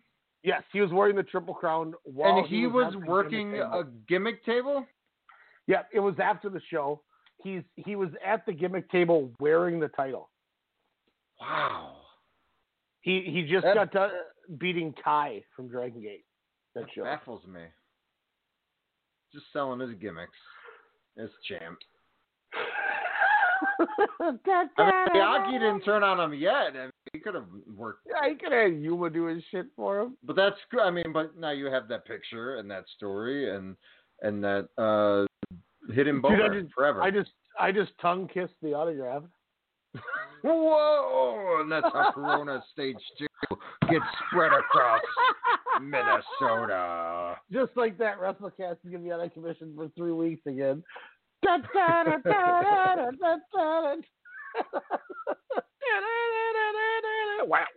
up, Coco? God, that's one of the best sounders ever. God, Sportscast is some of the greatest sounders ever. God, I miss Sportscast Radio. I've actually watched sports, and then it was so weird yesterday. I watched 4 different sports. 5 if you include, well, I include wrestling as a sport. So 5 different sports I watched in one day around at the same time. It was bonkers to me. It was bonkers. Do you think 2020 is throwing me a bone? No. After my recent turn of events? Because the Tampa Bay Lightning just won the Stanley Cup. Yeah. Yeah, but that's more Demetrius' team than yours. No, bullshit. I brought him onto that Bolt train. Oh, I don't know. Shoot it out. Derek Fury on Twitter at WrestleCast_SM. Also, our fan base. Give us a shout. Give us a follow. Hold on. Wait. Here. Hold on. Was he right there? No, he's not right here right now. But right here. Right now. Right here. Right now. So Tampa wins. Dodgers are about, I mean, let's be real. They're going to win the gimmicks. The Lakers are going to win on Friday. God, I hope not. That's what I'm saying. Like, I might get all 3. I mean, the Vikings ain't going to win. The Cardinals ain't going to win. No. God, no. I mean, what about your WNBA pick? Did you pick Seattle? You like Seattle? No, you have reached the voicemail box of 651. He didn't answer. Why doesn't he do a gimmick? You reached Derek Fury. I was going to call him up and be like, hey, who got you in the Lightning, bitch? I'm going to text him right now. Steven Stamkos. Stamkos, by the way, played he only took 1 shot in the Stanley Cup final, and he scored on that. And he only played 3 shifts because he was so injured, but he refused to not play. So they let him play like 36 seconds, and he scored on his only shot. Oh, Jesus, really? Game 3. Yep, Game 3. And what was awesome is Gary Bettman goes up to the podium, and he's like, this is now where we present the title to the Tampa Bay Lightning, but we're going to do it a little different this year. I apologize. So if everybody can come up here, we'll take the picture. So all the Lightning surrounded the thing, and they took the picture. And this is where your boy started crying in a second here. So you can, if you want to picture me as a pussy, get ready because I started crying. But Bettman then goes, thank you all for the picture. And right now it is proud for me to announce and to your 2020 Stanley Cup champions. We want to present this award to Steven Stamkos, and he doesn't present it to the Lightning. And the team agreed that they wanted to present the Stanley Cup to Stammer and not the Lightning team because of just what Stamkos has done and meant to that team. Well, and then Stamkos is all confused. Yeah, exactly. He's confused. And everyone's like, get up here. And he's like, what's going on? And Bettman's like, this is for you. And I started crying like a little bitch at that point. But so what is he, like 31, 32? But he seems like he's been playing for like 20 Well, he came in the league when he was 18, That's believe. True. Very true. Jeez, that's cool. Yeah. I didn't see that. He's that's only really 30. Cool. Yeah, he was born in 1990. I was about to say, so is he going to retire? But no, he's 30. He's gonna wait until next fall. Yeah, he's got maybe 1 more year left. He's got a year to chill out. But I'm just saying, like, I might get a Lightning, Dodgers, and Lakers championship in like the same 4-week span. I feel like this is 2020 throwing me a bone, going, look, man. And I was also given permission to write up your summary for certain things too. So I'm gonna get you lucky. Hey, let's go, baby! I'm raising the roof right now, like tag team. Whoop, there it is. Oh, Erie is tight. Just let Miyahara walk past him. I forget that he's a part of Purple Haze. I'm like, what is going? Like, I saw that during one of the. I think it was the Night 5 where I was like, Erie, what the hell? I'm really confused. I refuse to watch it until we're done here because I want to see this thing. Well, I mean, it's a Miyahara match. So what do you do for the first 10 minutes? You walk around the outside. So and you pull somebody's head against the ring post and go. I don't know if he has. Yeah, he's done that to Zeus, right? Probably. That would be a move. That would be cool. That Zeus always blocked every time. Here's That'd what be I'm really excited freaking for. Cool. Is I see the black arena at Korakuen and Zeus and Miyahara on the screen, and my computer is paused at 1 hour and 38 minutes with 2 hours and 27 minutes, meaning this thing is going to be like 35 minutes. This is going to be awesome. Oh, yeah. My God. Yep, just walking around. It's fine. Cool. So, Champions Carnival, not a big hit for Ryan. I give it the whole tournament a 3 out of 5. My problem was I had too high of expectations. Yeah. The only letdown is on myself.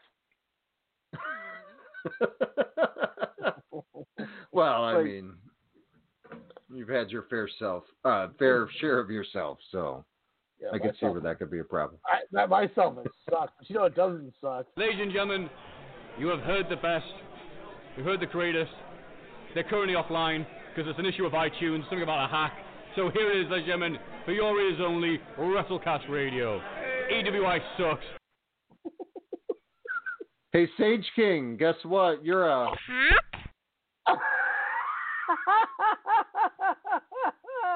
I gotta play this just for shits and giggles because I laughed and forget how good this is.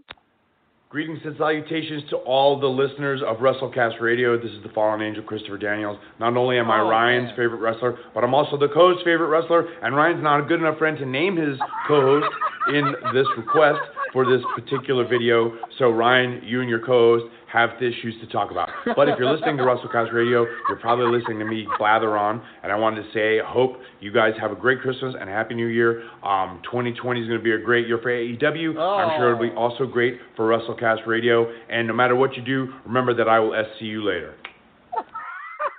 I mean, he's right. Revolution happened. Revolution. Yeah. That was tight. And he made me look like a dickhead. Sold a lot of merch, and yeah, he deserves to call you out. Many a years, I wish I would have called you out on lots of stuff, but I brushed it off. So thanks, Fallen Angel. Yeah, that's pretty damn good. That's really good. You know what I want to say to Chris Daniels, Alex, is this. What night though? Who's tranquilo now, dickhead? I laughed so hard when I saw that email of it was from Christopher Daniels for the intro, and he said that. I started laughing so hard. I was like, "What a dick!" Oh, it's so perfect. Oh, I loved it. I wouldn't have had it any other way.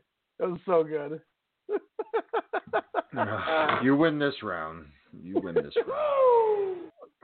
Shout out to my blurs. They represent the realness. Yeah. When you did the woo, I thought I was listening to a Conrad Thompson podcast for a second. It's like, hit the fast forward button. Because, he does the Ric Flair intro before his insurance gimmick. Oh, yeah. MLS number 6475788. Woo! I don't know if you listened to the shows this week, but apparently his server exploded. Shit. So he hasn't been able to do shows. So Bischoff's been doing a lot of, best of, but also the ad-free show stuff. So it's kind of nice getting that. So it's like the Bischoff, they re-aired that Bischoff shoot interview one, but they actually, on 83 weeks, did Bischoff interviewing David Arquette because the documentary, which I can't wait to see.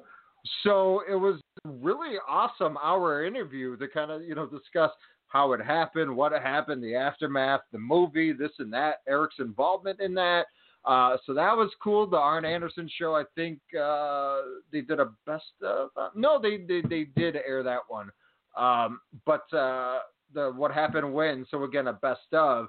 But what's cool about these is Shivani and Bischoff are doing the ad reads on them. Okay. So it's kind of like a new flavor, a new flow to it. And Bischoff, just hearing him read these ads, I'm like, I would buy that product. Whereas some of the other times I'm like, whatever, fast forward. But I'm like, that's enjoyable. That was a good cut. I was like, doesn't Bischoff sound like a guy who just knows what the hell he's talking about? He's a Minnesota guy, so yeah. Oh, he's great. I would love to pick his brain. Like when we were supposed to, Tony Schiavone, get him on the show for, when we're part of a podcast show. I kind of wish we got Bischoff because, again, to pick his brain, and I love how you would obviously run the interview because you rapid fire, better questioning, less nerves as I would have. But I love how his non-bullshit approach. He's like, just come with the strong question, and then I will give you the longest, bestest answer I can give you. And you're like, holy shit! And the best part about that is that long answer just makes it that much easier to ask the next question too. Yeah, which is why it would have been so much better than Shivani. Yeah, it would have been one of those things where it would have been, you say this, okay, great, here comes this. Oh, fantastic. And then as we get into All In that Thursday night, and I remember I was heading down that long stretch of the hallway. I forgot where you and Fury were, but I see Shivani enter. He literally just landed, looked tired and angry as hell, and then I was like, oh yeah, he had college such and such yesterday. So I kind of forgave him. I was pissed for a couple of weeks, but I was like, oh, he showed so enjoyable. Shivani, you kayfabed us, you bitch. I just felt more bad for him. This was before everything took off for him, but I was like, wow, he looked really, really beat up. And to be fair, we didn't have any prep for Tony Schiavone coming. Yeah. It would have been exactly what happened when Veda Scott sat down and you fucking bailed on me, and I had to try to interview her, and she didn't know what she was talking about. The irony, though, her commentary on Dark, good stuff. Yeah. During that woman stuff, good stuff. Or like when I interviewed Leva Bates, and I just turned it into a video game conversation. I had no one to say to her. All right. That's hey, what works. you. I get to see Demetrius drooling in the background. Didn't he hug her like 19 times? Yes. And then he had me take pictures, too. It was really creepy. Was she wearing blue pants? No, but I think she was drunk when she sat down with us. I'm pretty sure she was drunk when she interviewed us. Wow. Or when the we bar, interviewed to her. be fair, the bar was right there. Yeah, because I remember when she sat down, I was like, I'm a little tipsy because of our intermission. I went to that bar and had like 2 double shot, like rum and cokes. And she looked at me and gave me the I'm drunk, and I gave her the look like so am I. And then we just started talking about video games instead of wrestling. So I think both parties knew that we were kind of having the we're just having a good time because this is an awesome experience type thing. Which is why I praised the Leva Bates interview way more than Veda Scott. Veda Scott sat down as I was ready to announce her as the number 3 worst woman wrestler in the world. Yeah. when they're like, Veda Scott's coming to sit down, I was like, what? And you're like, I'll see ya. And I was like, no. And I had to close that notebook and I threw that bitch across the table so damn fast. Yeah, I knew the train wreck that would have possibly happened. And I tell you flat out, bro, I would have done the same thing to you. If you would have had her as like your 2nd worst woman wrestler of the year, I would have said, well, I got to take a shit. You take care of this one, Alex. I would have left you hanging with her too. Oh, it's like the ad from Friday where, the dude's trying to get DJ Pooh is the actor, trying to get his bike back from Debo. And then Debo's, all, he scared him off. He's like, hey, what bike, what chain, all this other stuff. And then, he's like, you want some of this, old man? And he's like, no. That's just how I was. And I want nothing to do with this 3 minutes. It seemed like forever. And I just remember Demetrius is just snickering, and I can see him like, you son of a bitch, because you know why he's standing next to you. And Demetrius knew how pissed I was. It was great. And I will stand to this day. I would have done the same thing. Fantastic rib. It was beautiful. And that's what you do. You put the people on their toes when they're not ready for it. I love it. That was great. that's you see somebody scrambling and you go, that's my boy, but I'm going to screw with them. Hasta mañana. That was tremendous. Like, and that's the thing is, like, the MJF one and the Matthew one, those to me felt more like, give us some good content. Yeah. Oh, God, yeah. That was. But Vita Scott didn't feel like give us good content. It was see ya. Good luck. Don't tell her she's dog shit to her face. That's why I respect him so much. That was fun, man. As much as there was so many things that were supposed to happen that didn't happen that really bit us in the ass, that whole experience was awesome. Like, I was thinking about some that cool the panels. other day. Yeah. It was really cool. The shows were fun. Having the access to do all that stuff was great. Yeah. The Botchamania thing was awesome. Yeah. Yeah, we got front row to that after we're supposed to be in the back as press, and then we were like, no, let's go in the front corner and see Cody Rhodes 2 feet away and Ron Funches and all that. And we had to see Cody Rhodes go, he's trying to fuck on me. Oh. And then in that same room, we got to see Demetrius called out on the Arch Wrestling podcast. Jacobs talking shit to him. It was great. My God. When it's all said and done, dude, that's one of the best live shows I've ever went to in my life. What, Wrestle Kingdom 13? No, All Out. Oh, you went to All Out? Tight. I thought All In was amazing. We went to All because Okada and Marty Scurll, I still say, is the best match on that card from that night. Also top 5, if not top 3 of the year. That match is so fucking good. I've never at a wrestling show stood on the back of a chair and the arm of another chair to do a pose for a wrestler walking to the ring in my entire life. Like, that was such a good show.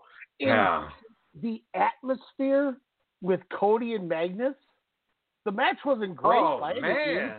It was a 2.5-star match, but Cody getting that color, everyone behind him, and then he wins the 10 pounds of gold. Mm-hmm.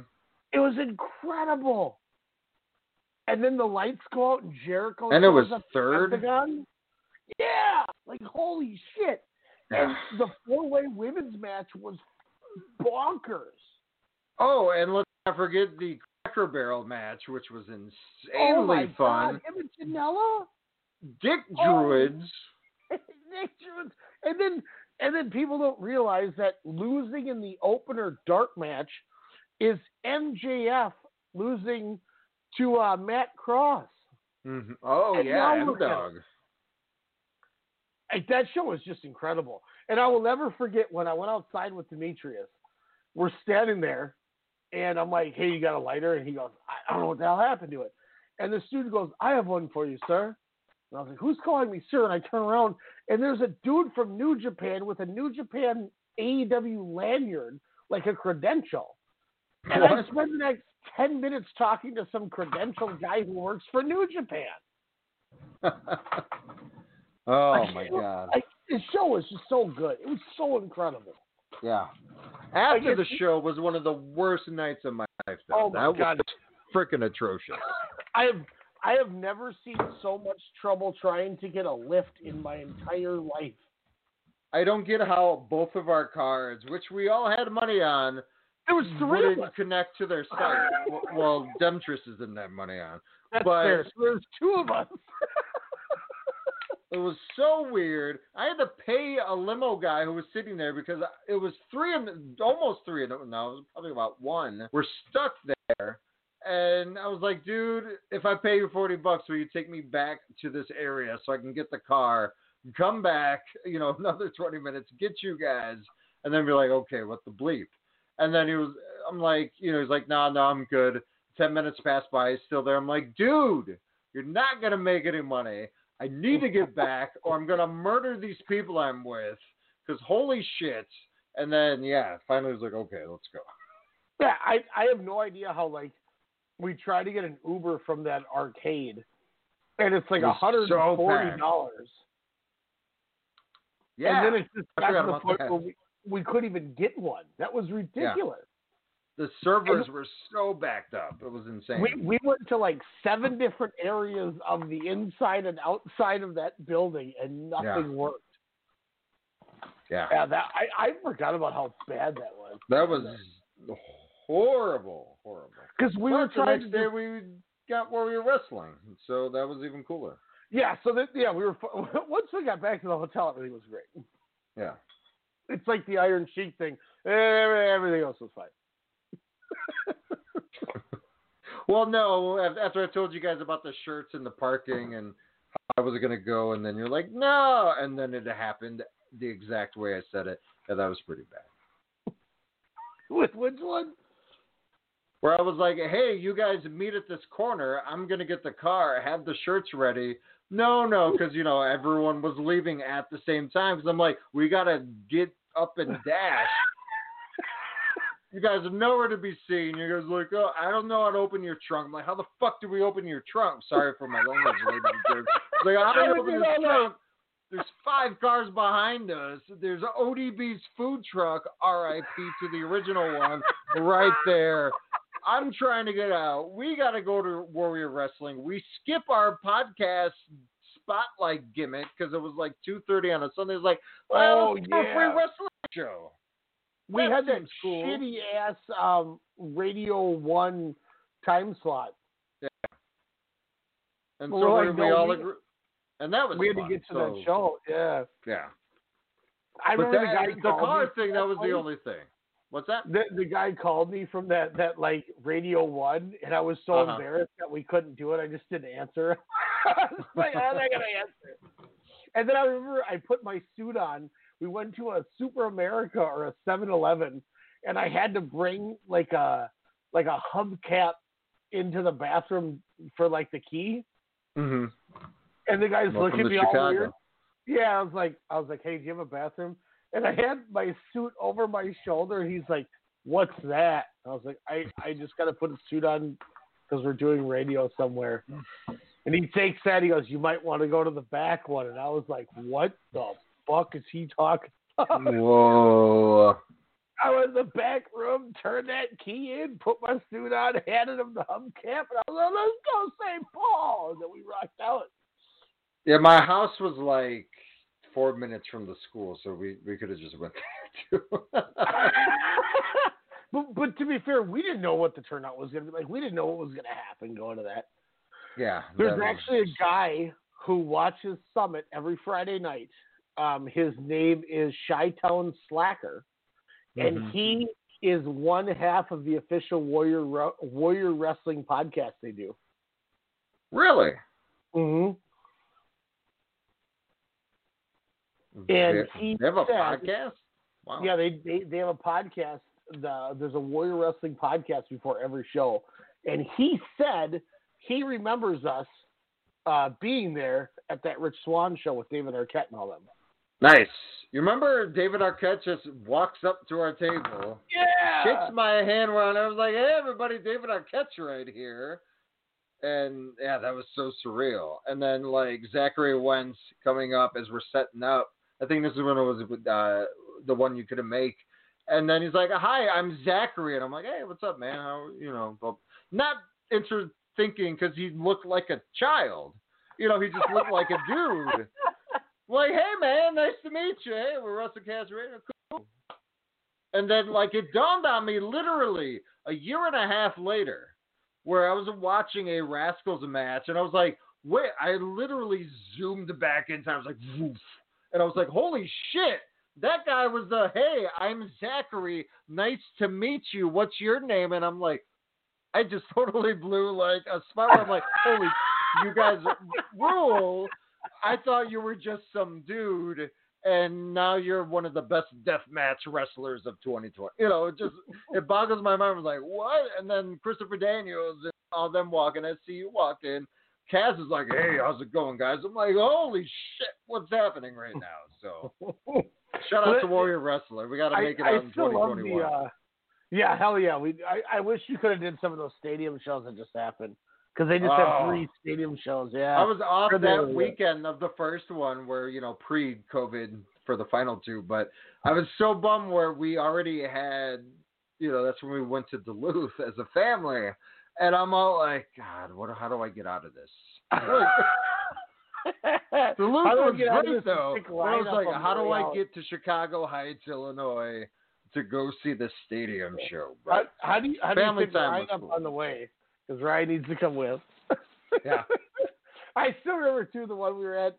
Rich Swan's walking by, and I jumped up when we're rolling, baby. And he's like, oh, my God, you remember rolling? He goes, rolling, baby. And he threw it back. Oh, gross. Was that the James Ellsworth, hey, watching my pictures?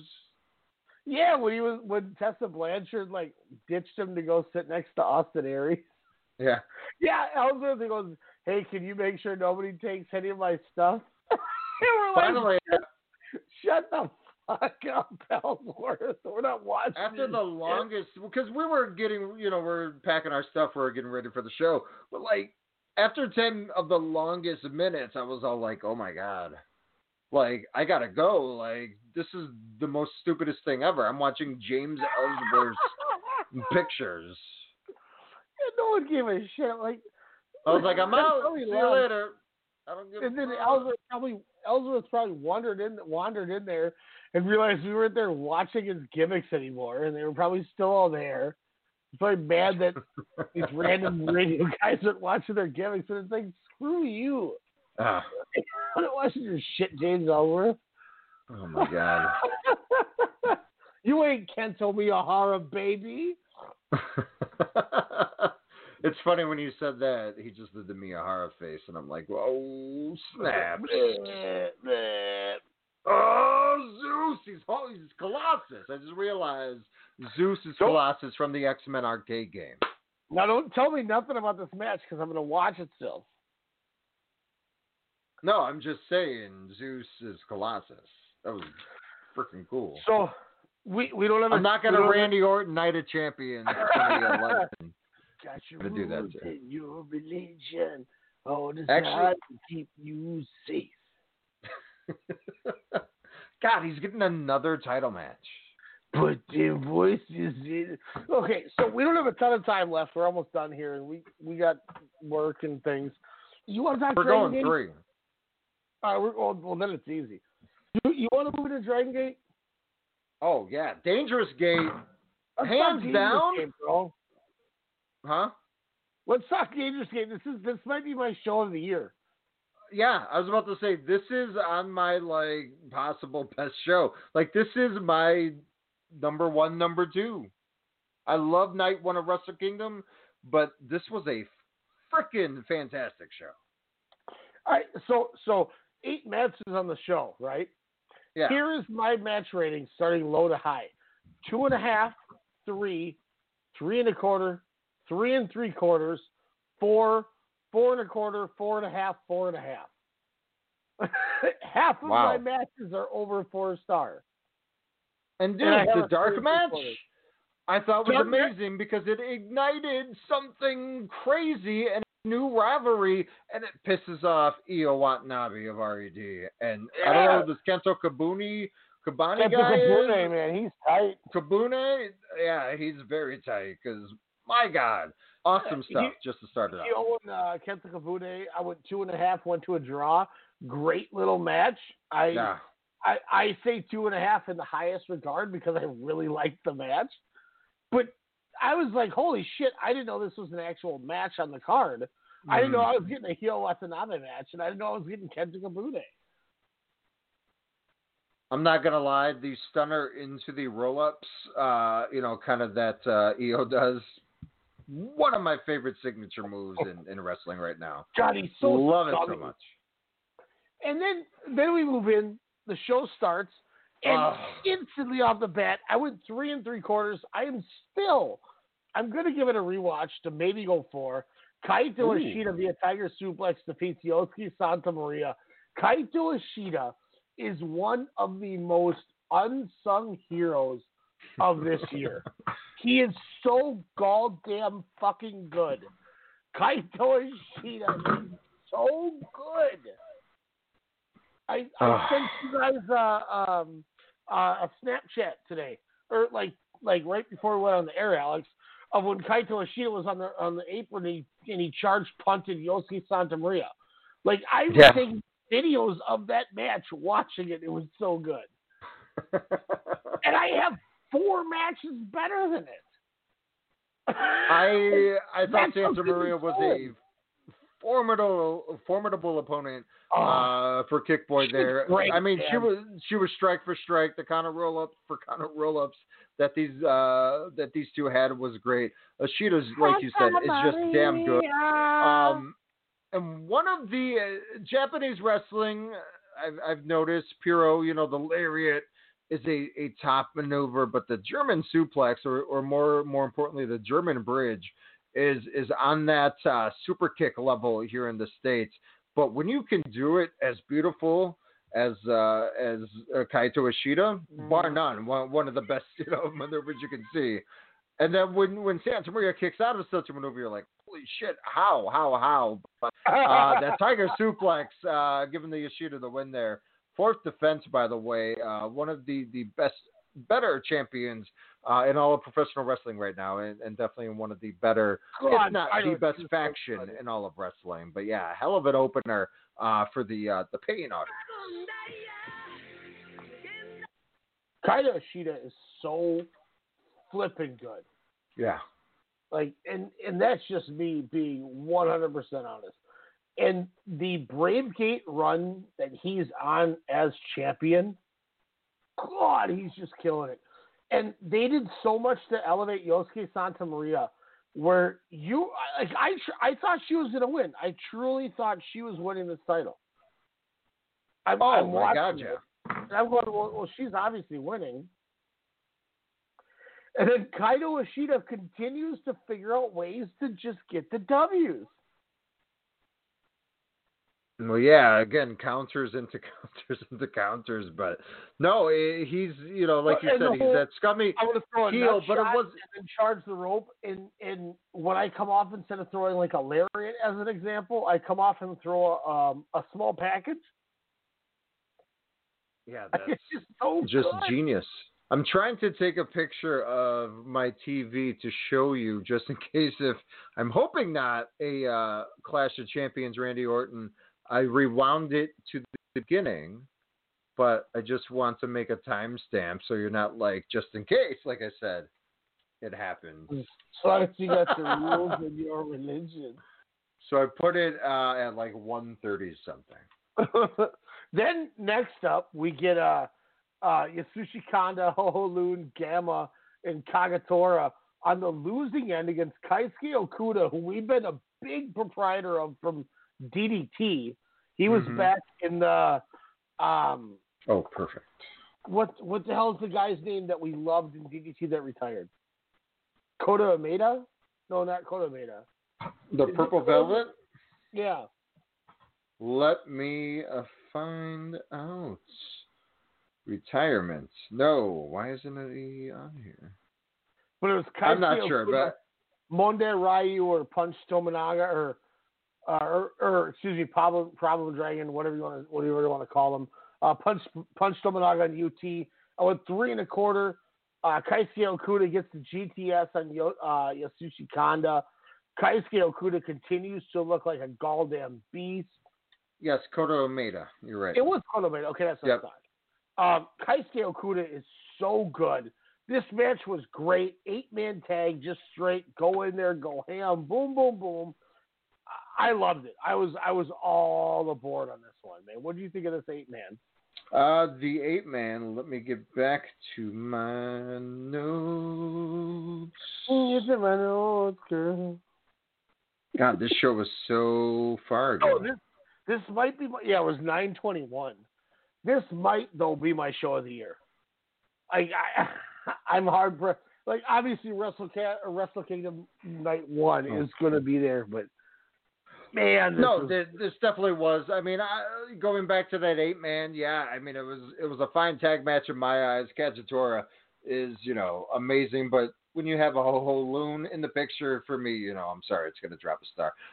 But I like how he lost and then went to do commentary. Yeah, he's just like, and he wasn't good at that either. Like, speaking at the main event, he goes, "Oh, now that you said all that, why don't you tell me what it means for each guy to lose?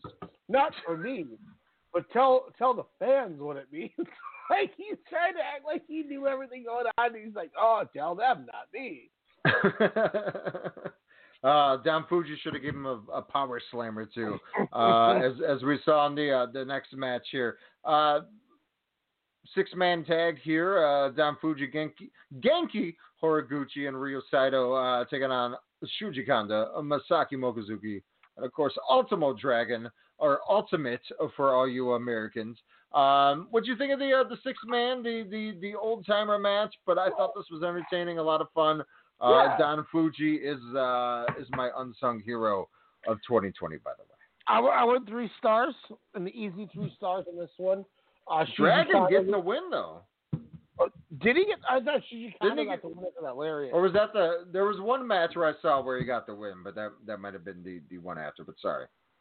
Yeah, Shuji Kanda throws a big lariat on Genki Horiguchi, gets the victory. But it was good. It was a nice, simple match. You got all these guys on the card. They do you favors. They do you numbers. So I was all about that. I went 3 stars. Probably went a little too high, but I liked it. Let me guess. This next match for you was one of your higher rated matches, if not a highest. Ryan's. Let's be real. What wrestling dream? Naruki Doi, former Open the Gate champion, taking on KZ. That's right, KZ. A shirt Ryan can't even get because they were just like, nope. KZ time. We're not going to send it to you. But anyways, I don't know what that means. But, I mean, this was a showcase. What it seems like KZ, that's kind of his go-to at the moment over the last 2 years.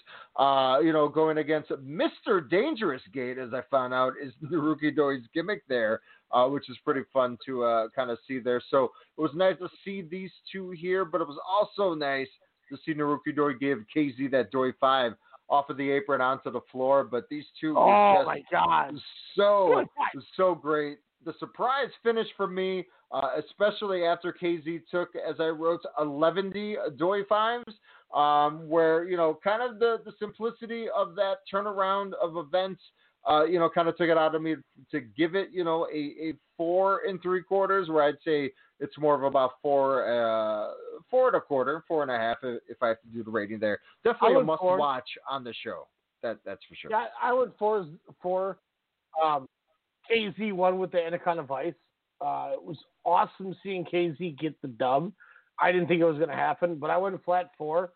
If anyone went higher or lower, I totally can understand either way. But I was really into that match. KZ is so goddamn good. One of the most unsung heroes of the year. This was tremendous, man. Go out of your way to watch it if you didn't. Yeah. Naruki Doi, by the way, has sent 2 dudes to the hospital during his matches at Dangerous Gate. Hence the name there. Open a Triangle Gate Championship match. Guys, I'm going to cut up real quick. blogtalkradio.com/Strong Style Media. If you get cut off here to catch the rest of the show tonight, iTunes, Stitcher, everything you get your pod, your cast, as Alex would say, as we will be leaving the live listeners here coming up until the 10th of October at noon. 20% off. Use promo code FALL. Look at the WrestleCast shirts. ProWrestlingTees.com/WrestleCast. Get yourself some shirts. Doing the Alex Mello plug, which is I'm doing terribly. Loved it. No, that was phenomenal. That was phenomenal. But yeah, if you get cut off, hit up that Blog Talk Radio, or just download us when we're done, and you can hear the remainder of our reviews and talks. We thank y'all for listening. Peace out. If you're on the live, that's my weird noise. That's your new sign off. I'm gonna try to do that next time too. I'm trying to get a Oh my God.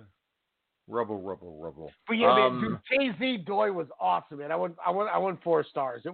That's where my note. Doesn't that bother you though? Like KZ's getting marked the whole match, and then just gets the vice on. Because Naruki Doi is such a veteran that he should be controlling the match, but because KZ is such a smart up and comer that when he saw one opportunity, he took it and it gave him the W. No, I went Wrestle Kingdom 11 on this. It's just the problem is there was no 5-star. Whereas Wrestle Kingdom 11, I went 4.25, 4.5, 4 3/4, 5 to close the show. It was just great consistency. I went 4, 4.25, 4.5, 4 3/4. That's how I closed the show.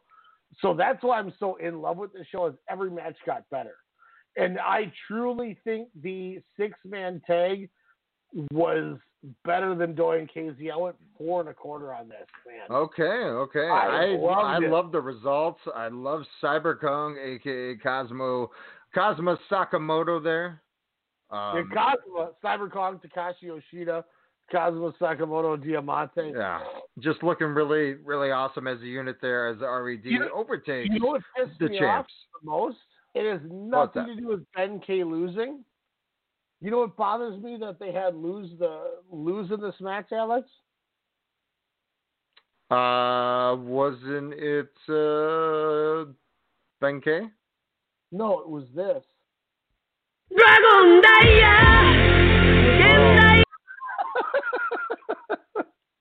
God damn it! Why did he lose? This guy. Dragon Daya! I thought Kazuma gave the pile driver to Ben K after eating that knee. But remember they were building Dragon Dai up to be like this guy, and then he just. I'm gonna play this in the back. I don't give a fuck. Dragon Daya! I literally just downloaded this 10 seconds ago. Oh, but I'm like, come on, man! Dragon Dai, like, it's Storm Machine J.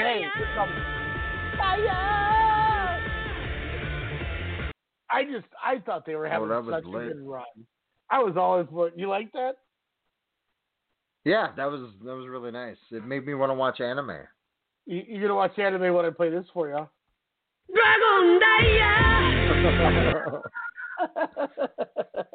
It just seems like a character they would show on like Digimon, like his intro. That's what would play, and then it would be like they would show like panel of like him doing his Digimon gimmick.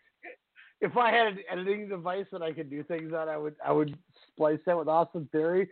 And it's like, welcome to Dragon the Daya Radio. Book it. But yeah, I mean, it was a really good match. I didn't expect Kazuma to get that held up pile driver for the victory. Yeah. I didn't expect to lose the titles, but I mean, kudos to Red, man. Don't hate it at all. Yeah, Ben K. I mean, what do you think about that missed spear? You know, they use that injury angle, running into the pole, disorientated, all that good stuff there. I mean, do you think he's going to be repackaged as a singles again? Do you think he's going to Kenny Omega it and say, hey, this tag team, 6-man in this turnaround, I'm over it. I'm going to go, try to, go for the gold here again? Or where do you think Ben K goes after taking a loss? I think they know that Ben K is in a good spot where they can do something with him whenever they feel they need to do something with him. Because I think it's 6 months as Open the Dreamgate champion, was successful beating Yamato, Masato Yoshino. He obviously beat KZ, he beat Pac, guys like that. I think they know that they can count on him, and as a young guy, he succeeded expectation. So there's no need to push him or no need to use him right now, but if they have to pull the trigger, they can. Okay. Yeah, but I was, like I said, super excited, Real Extreme Diffusion. But next up, continuing with the tag team match, action, the co-main event. I went 4.5, dude. 4.5. Kota Minoura, Jason Lee, champions of the Open to Twin Gates, taking on Susumu Yokosuka and Dragon Man. I'm not going to call him Kid, sorry. Dragon Elder. No, Dragon Kid, Susumu Yokosuka. I like how the story is, how they were rivals and teammates. So they have like a complicated, kind of relationship there. So I kind of like that. Susumu Yokosuka. Susumu Yokosuka. Yokosuka. Come on. You like Bruce Pritchard. I fucking love it. God, like the Coup de Grace. God, you're so good. This is why you people listen to this show, is because for all the dog shit we give you, Alex at least has some goddamn humor. God, it's so good. I love it. I'm the simpleton who's like, no, God damn it, it's Susumu Yokosuka. You're like, yeah, Yokosuka. It's so good. God damn it, it's great. Sorry, my gimmick. Come on. I don't mean to go off on a tangent, but I love it. Like, that makes me laugh so hard because it's such good radio. It's such good radio.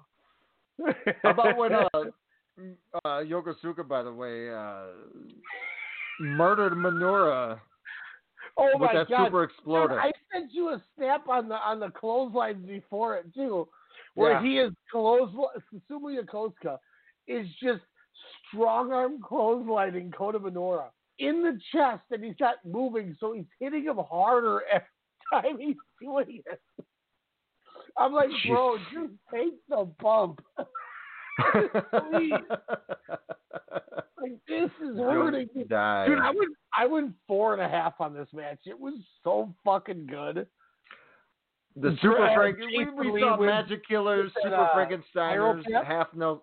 Yeah, Jason Lee does the spiral tap on Dragon Kid. Not to cut off what you were saying with the match, like, God, it was good though, bro. Oh my God! Usually with Dragon Gate tag team championship matches or tag matches, I kind of, that's my time to kind of do stuff because I know the flow of them, but. I was starting to do that, but probably after minute 3, I kind of stop what I was doing and just kind of focus. I said, oh, I got to watch this. Like something just felt special, and with Dragon, and with Dragon Kid, I kid, but that guy, bless his heart, as well as, his tag team partner, Susumu Yokosuka. Fucking Yokosuka. No, this was awesome. It was worthy of the co-main event. Spot fest at times, yes. Agreed. But they knew when to reel it in. But they knew how to reel that shit in and tell a story. Not Jake Lee, Jason Lee. He sells like no other. I think he's going to be an awesome singles wrestler. I think he's gaining maturity and he's gaining experience, obviously, with the tag. Teaming up here, going against such veterans, as his opponents in this match here. Good, again, the young versus old, the different mentalities there. Again, spot fest to then the veterans taking control of the match. I thought was a really good aspect there. The Hong Kong Tornado, by the way, A, great name, B, awesome maneuver there. But that buzzsaw kick, like you said, to Dragon Kid into the HKT was fantastic finish there, but I loved every second. Man. This was damn good. Great stretch. Only to continue to a match that Ryan had me watch, I believe, 1 year ago, 2 years ago maybe, and it was the one where Pac was kicked out. But Ben K was kicked out. Oh, okay. Yeah, Pac faced Dragon Kid that match, didn't he, or that event? Yeah. Yeah, Ben K got kicked out, then he faced Pac after he won King of Gate. It was last May 2019 when I showed you this last one. But this match rocked. Steel Cage 6-way match, Yamato taking on, of course, Kai, Masato Yoshino, Eita, BB Hawk, and Big R Shimizu. Which, spoiler alerts, that name still stays intact. You are now Ryoto Shimizu. That's right. Of course, everyone had their own gimmicks. I don't have them written down. We went over it over 2 shows, actually. So check it out on the archives, blogtalkradio.com/Strong Style Media. And, of course, just search Strong Style Media and or WrestleCast Radio in your search engines, in your podcast search engines as well. And we will pop up. Subscribe, listen, enjoy, and tell a friend.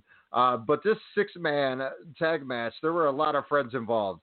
Because, of course, there were 5 flags that you had to get, and, of course, the loser had a stipulation, whether it was to shave your head, change your name, retire. Oh, and by the way, have your retirement match against one of your biggest friends/foes, or start all over. One flag that started when the 2 guys came out. So every time another guy came out, another flag came in. Which was very, very interesting. Eita came out first, correct? No, it was so. These because his gimmick, he was 6. Eita didn't That's right, it was first, split. he would have to defend the Open the Dream Gate Championship against a member of Dragon Gate. If he lost the match, he would have to join Dragon Gate.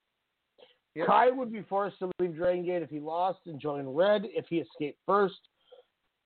Yamato would be forced to wrestle in plain white briefs, shoes and socks, and cut his hair if he lost. BB Hulk would be forced to revert to his real name, Teru Musawa Ishihara, and join Mochizuki Dojo as a rookie if he lost. If Masato Yoshino lost, he'd be forced to retire and subsequently face Doi Naruki Doi in his retirement match, which would also have his head shaved. And Big R Shimizu would be forced to shave part of his hair, revert to his original ring name, Ryotsu Shimizu. So the show started with Big R Shimizu and Kai in this match. And it was a stalemate on a lot of it. Masato Yoshino was number 3. When Yoshino came in, Kai sat on top of the cage and didn't do anything. And a lot of people were expecting him to basically sit there because he didn't want to join RED.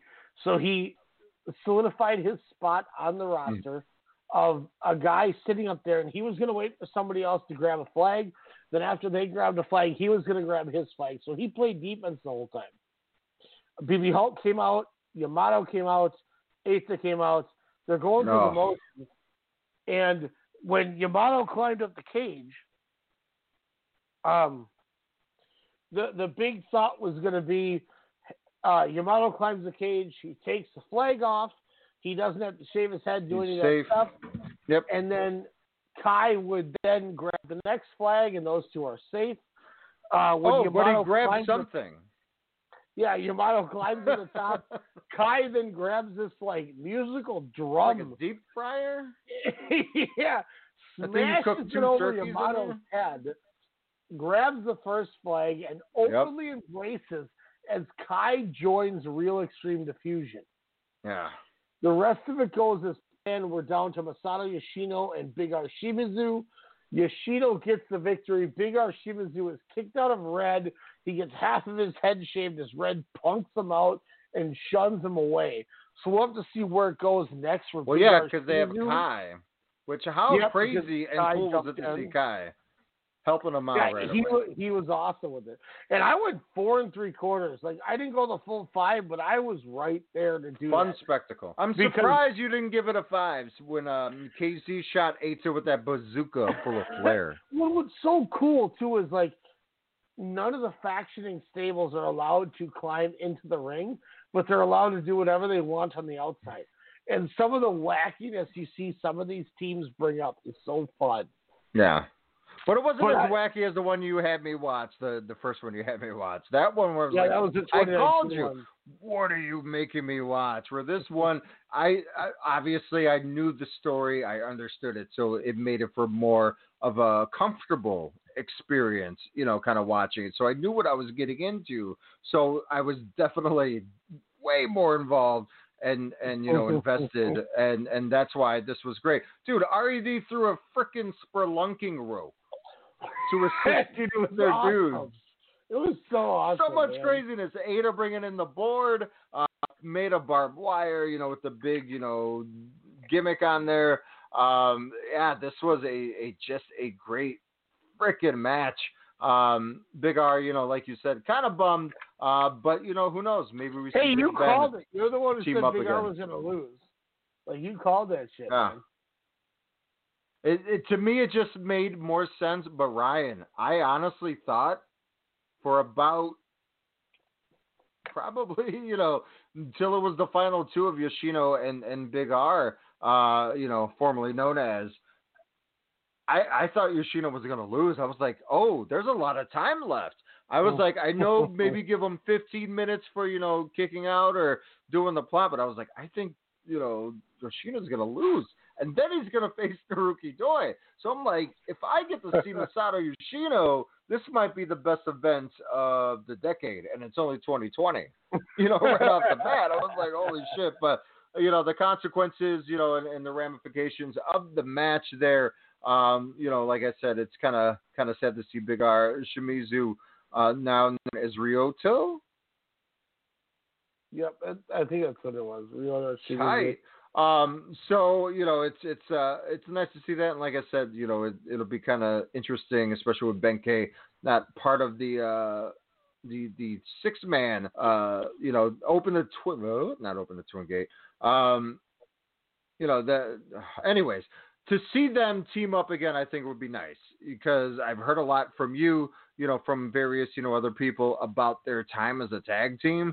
So maybe they reconvene and build some of that magic and then, possibly go against, of course I get that there, Kota Minoura and Jason Lee. So that could be an intriguing, possibility come 2021. Yeah, I'm with you, man. It was good. It was really fun. But a great show. Definitely. It's 1 or 2 or 1A, 1B. It definitely is. It was such a great watch.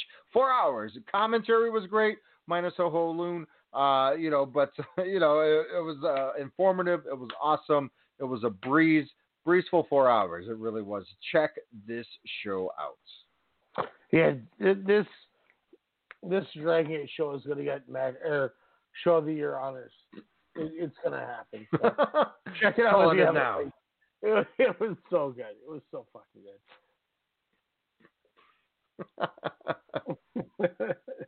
Hey, it's true, man. The show rocked. It was awesome. It was great. It really was. This would be a show where I would rewatch. I mean, maybe I wouldn't watch the earlier tag matches, but definitely the first two. Too. Yeah, like that's the. But I can live without it. Like those were good. Whoa. And I agree too. The Ultimate Dragon match, it is what it is. But even the prelims was really good on that show. Oh my gosh, yeah, it's a great show. Go check it out, Dragon Gate World, or just type in Dragon Gate streaming service. It's the best thing. A little under $10 there. You have to watch their show. Within 7 days of the live viewing, otherwise it won't return for a month. Don't pull an Alex.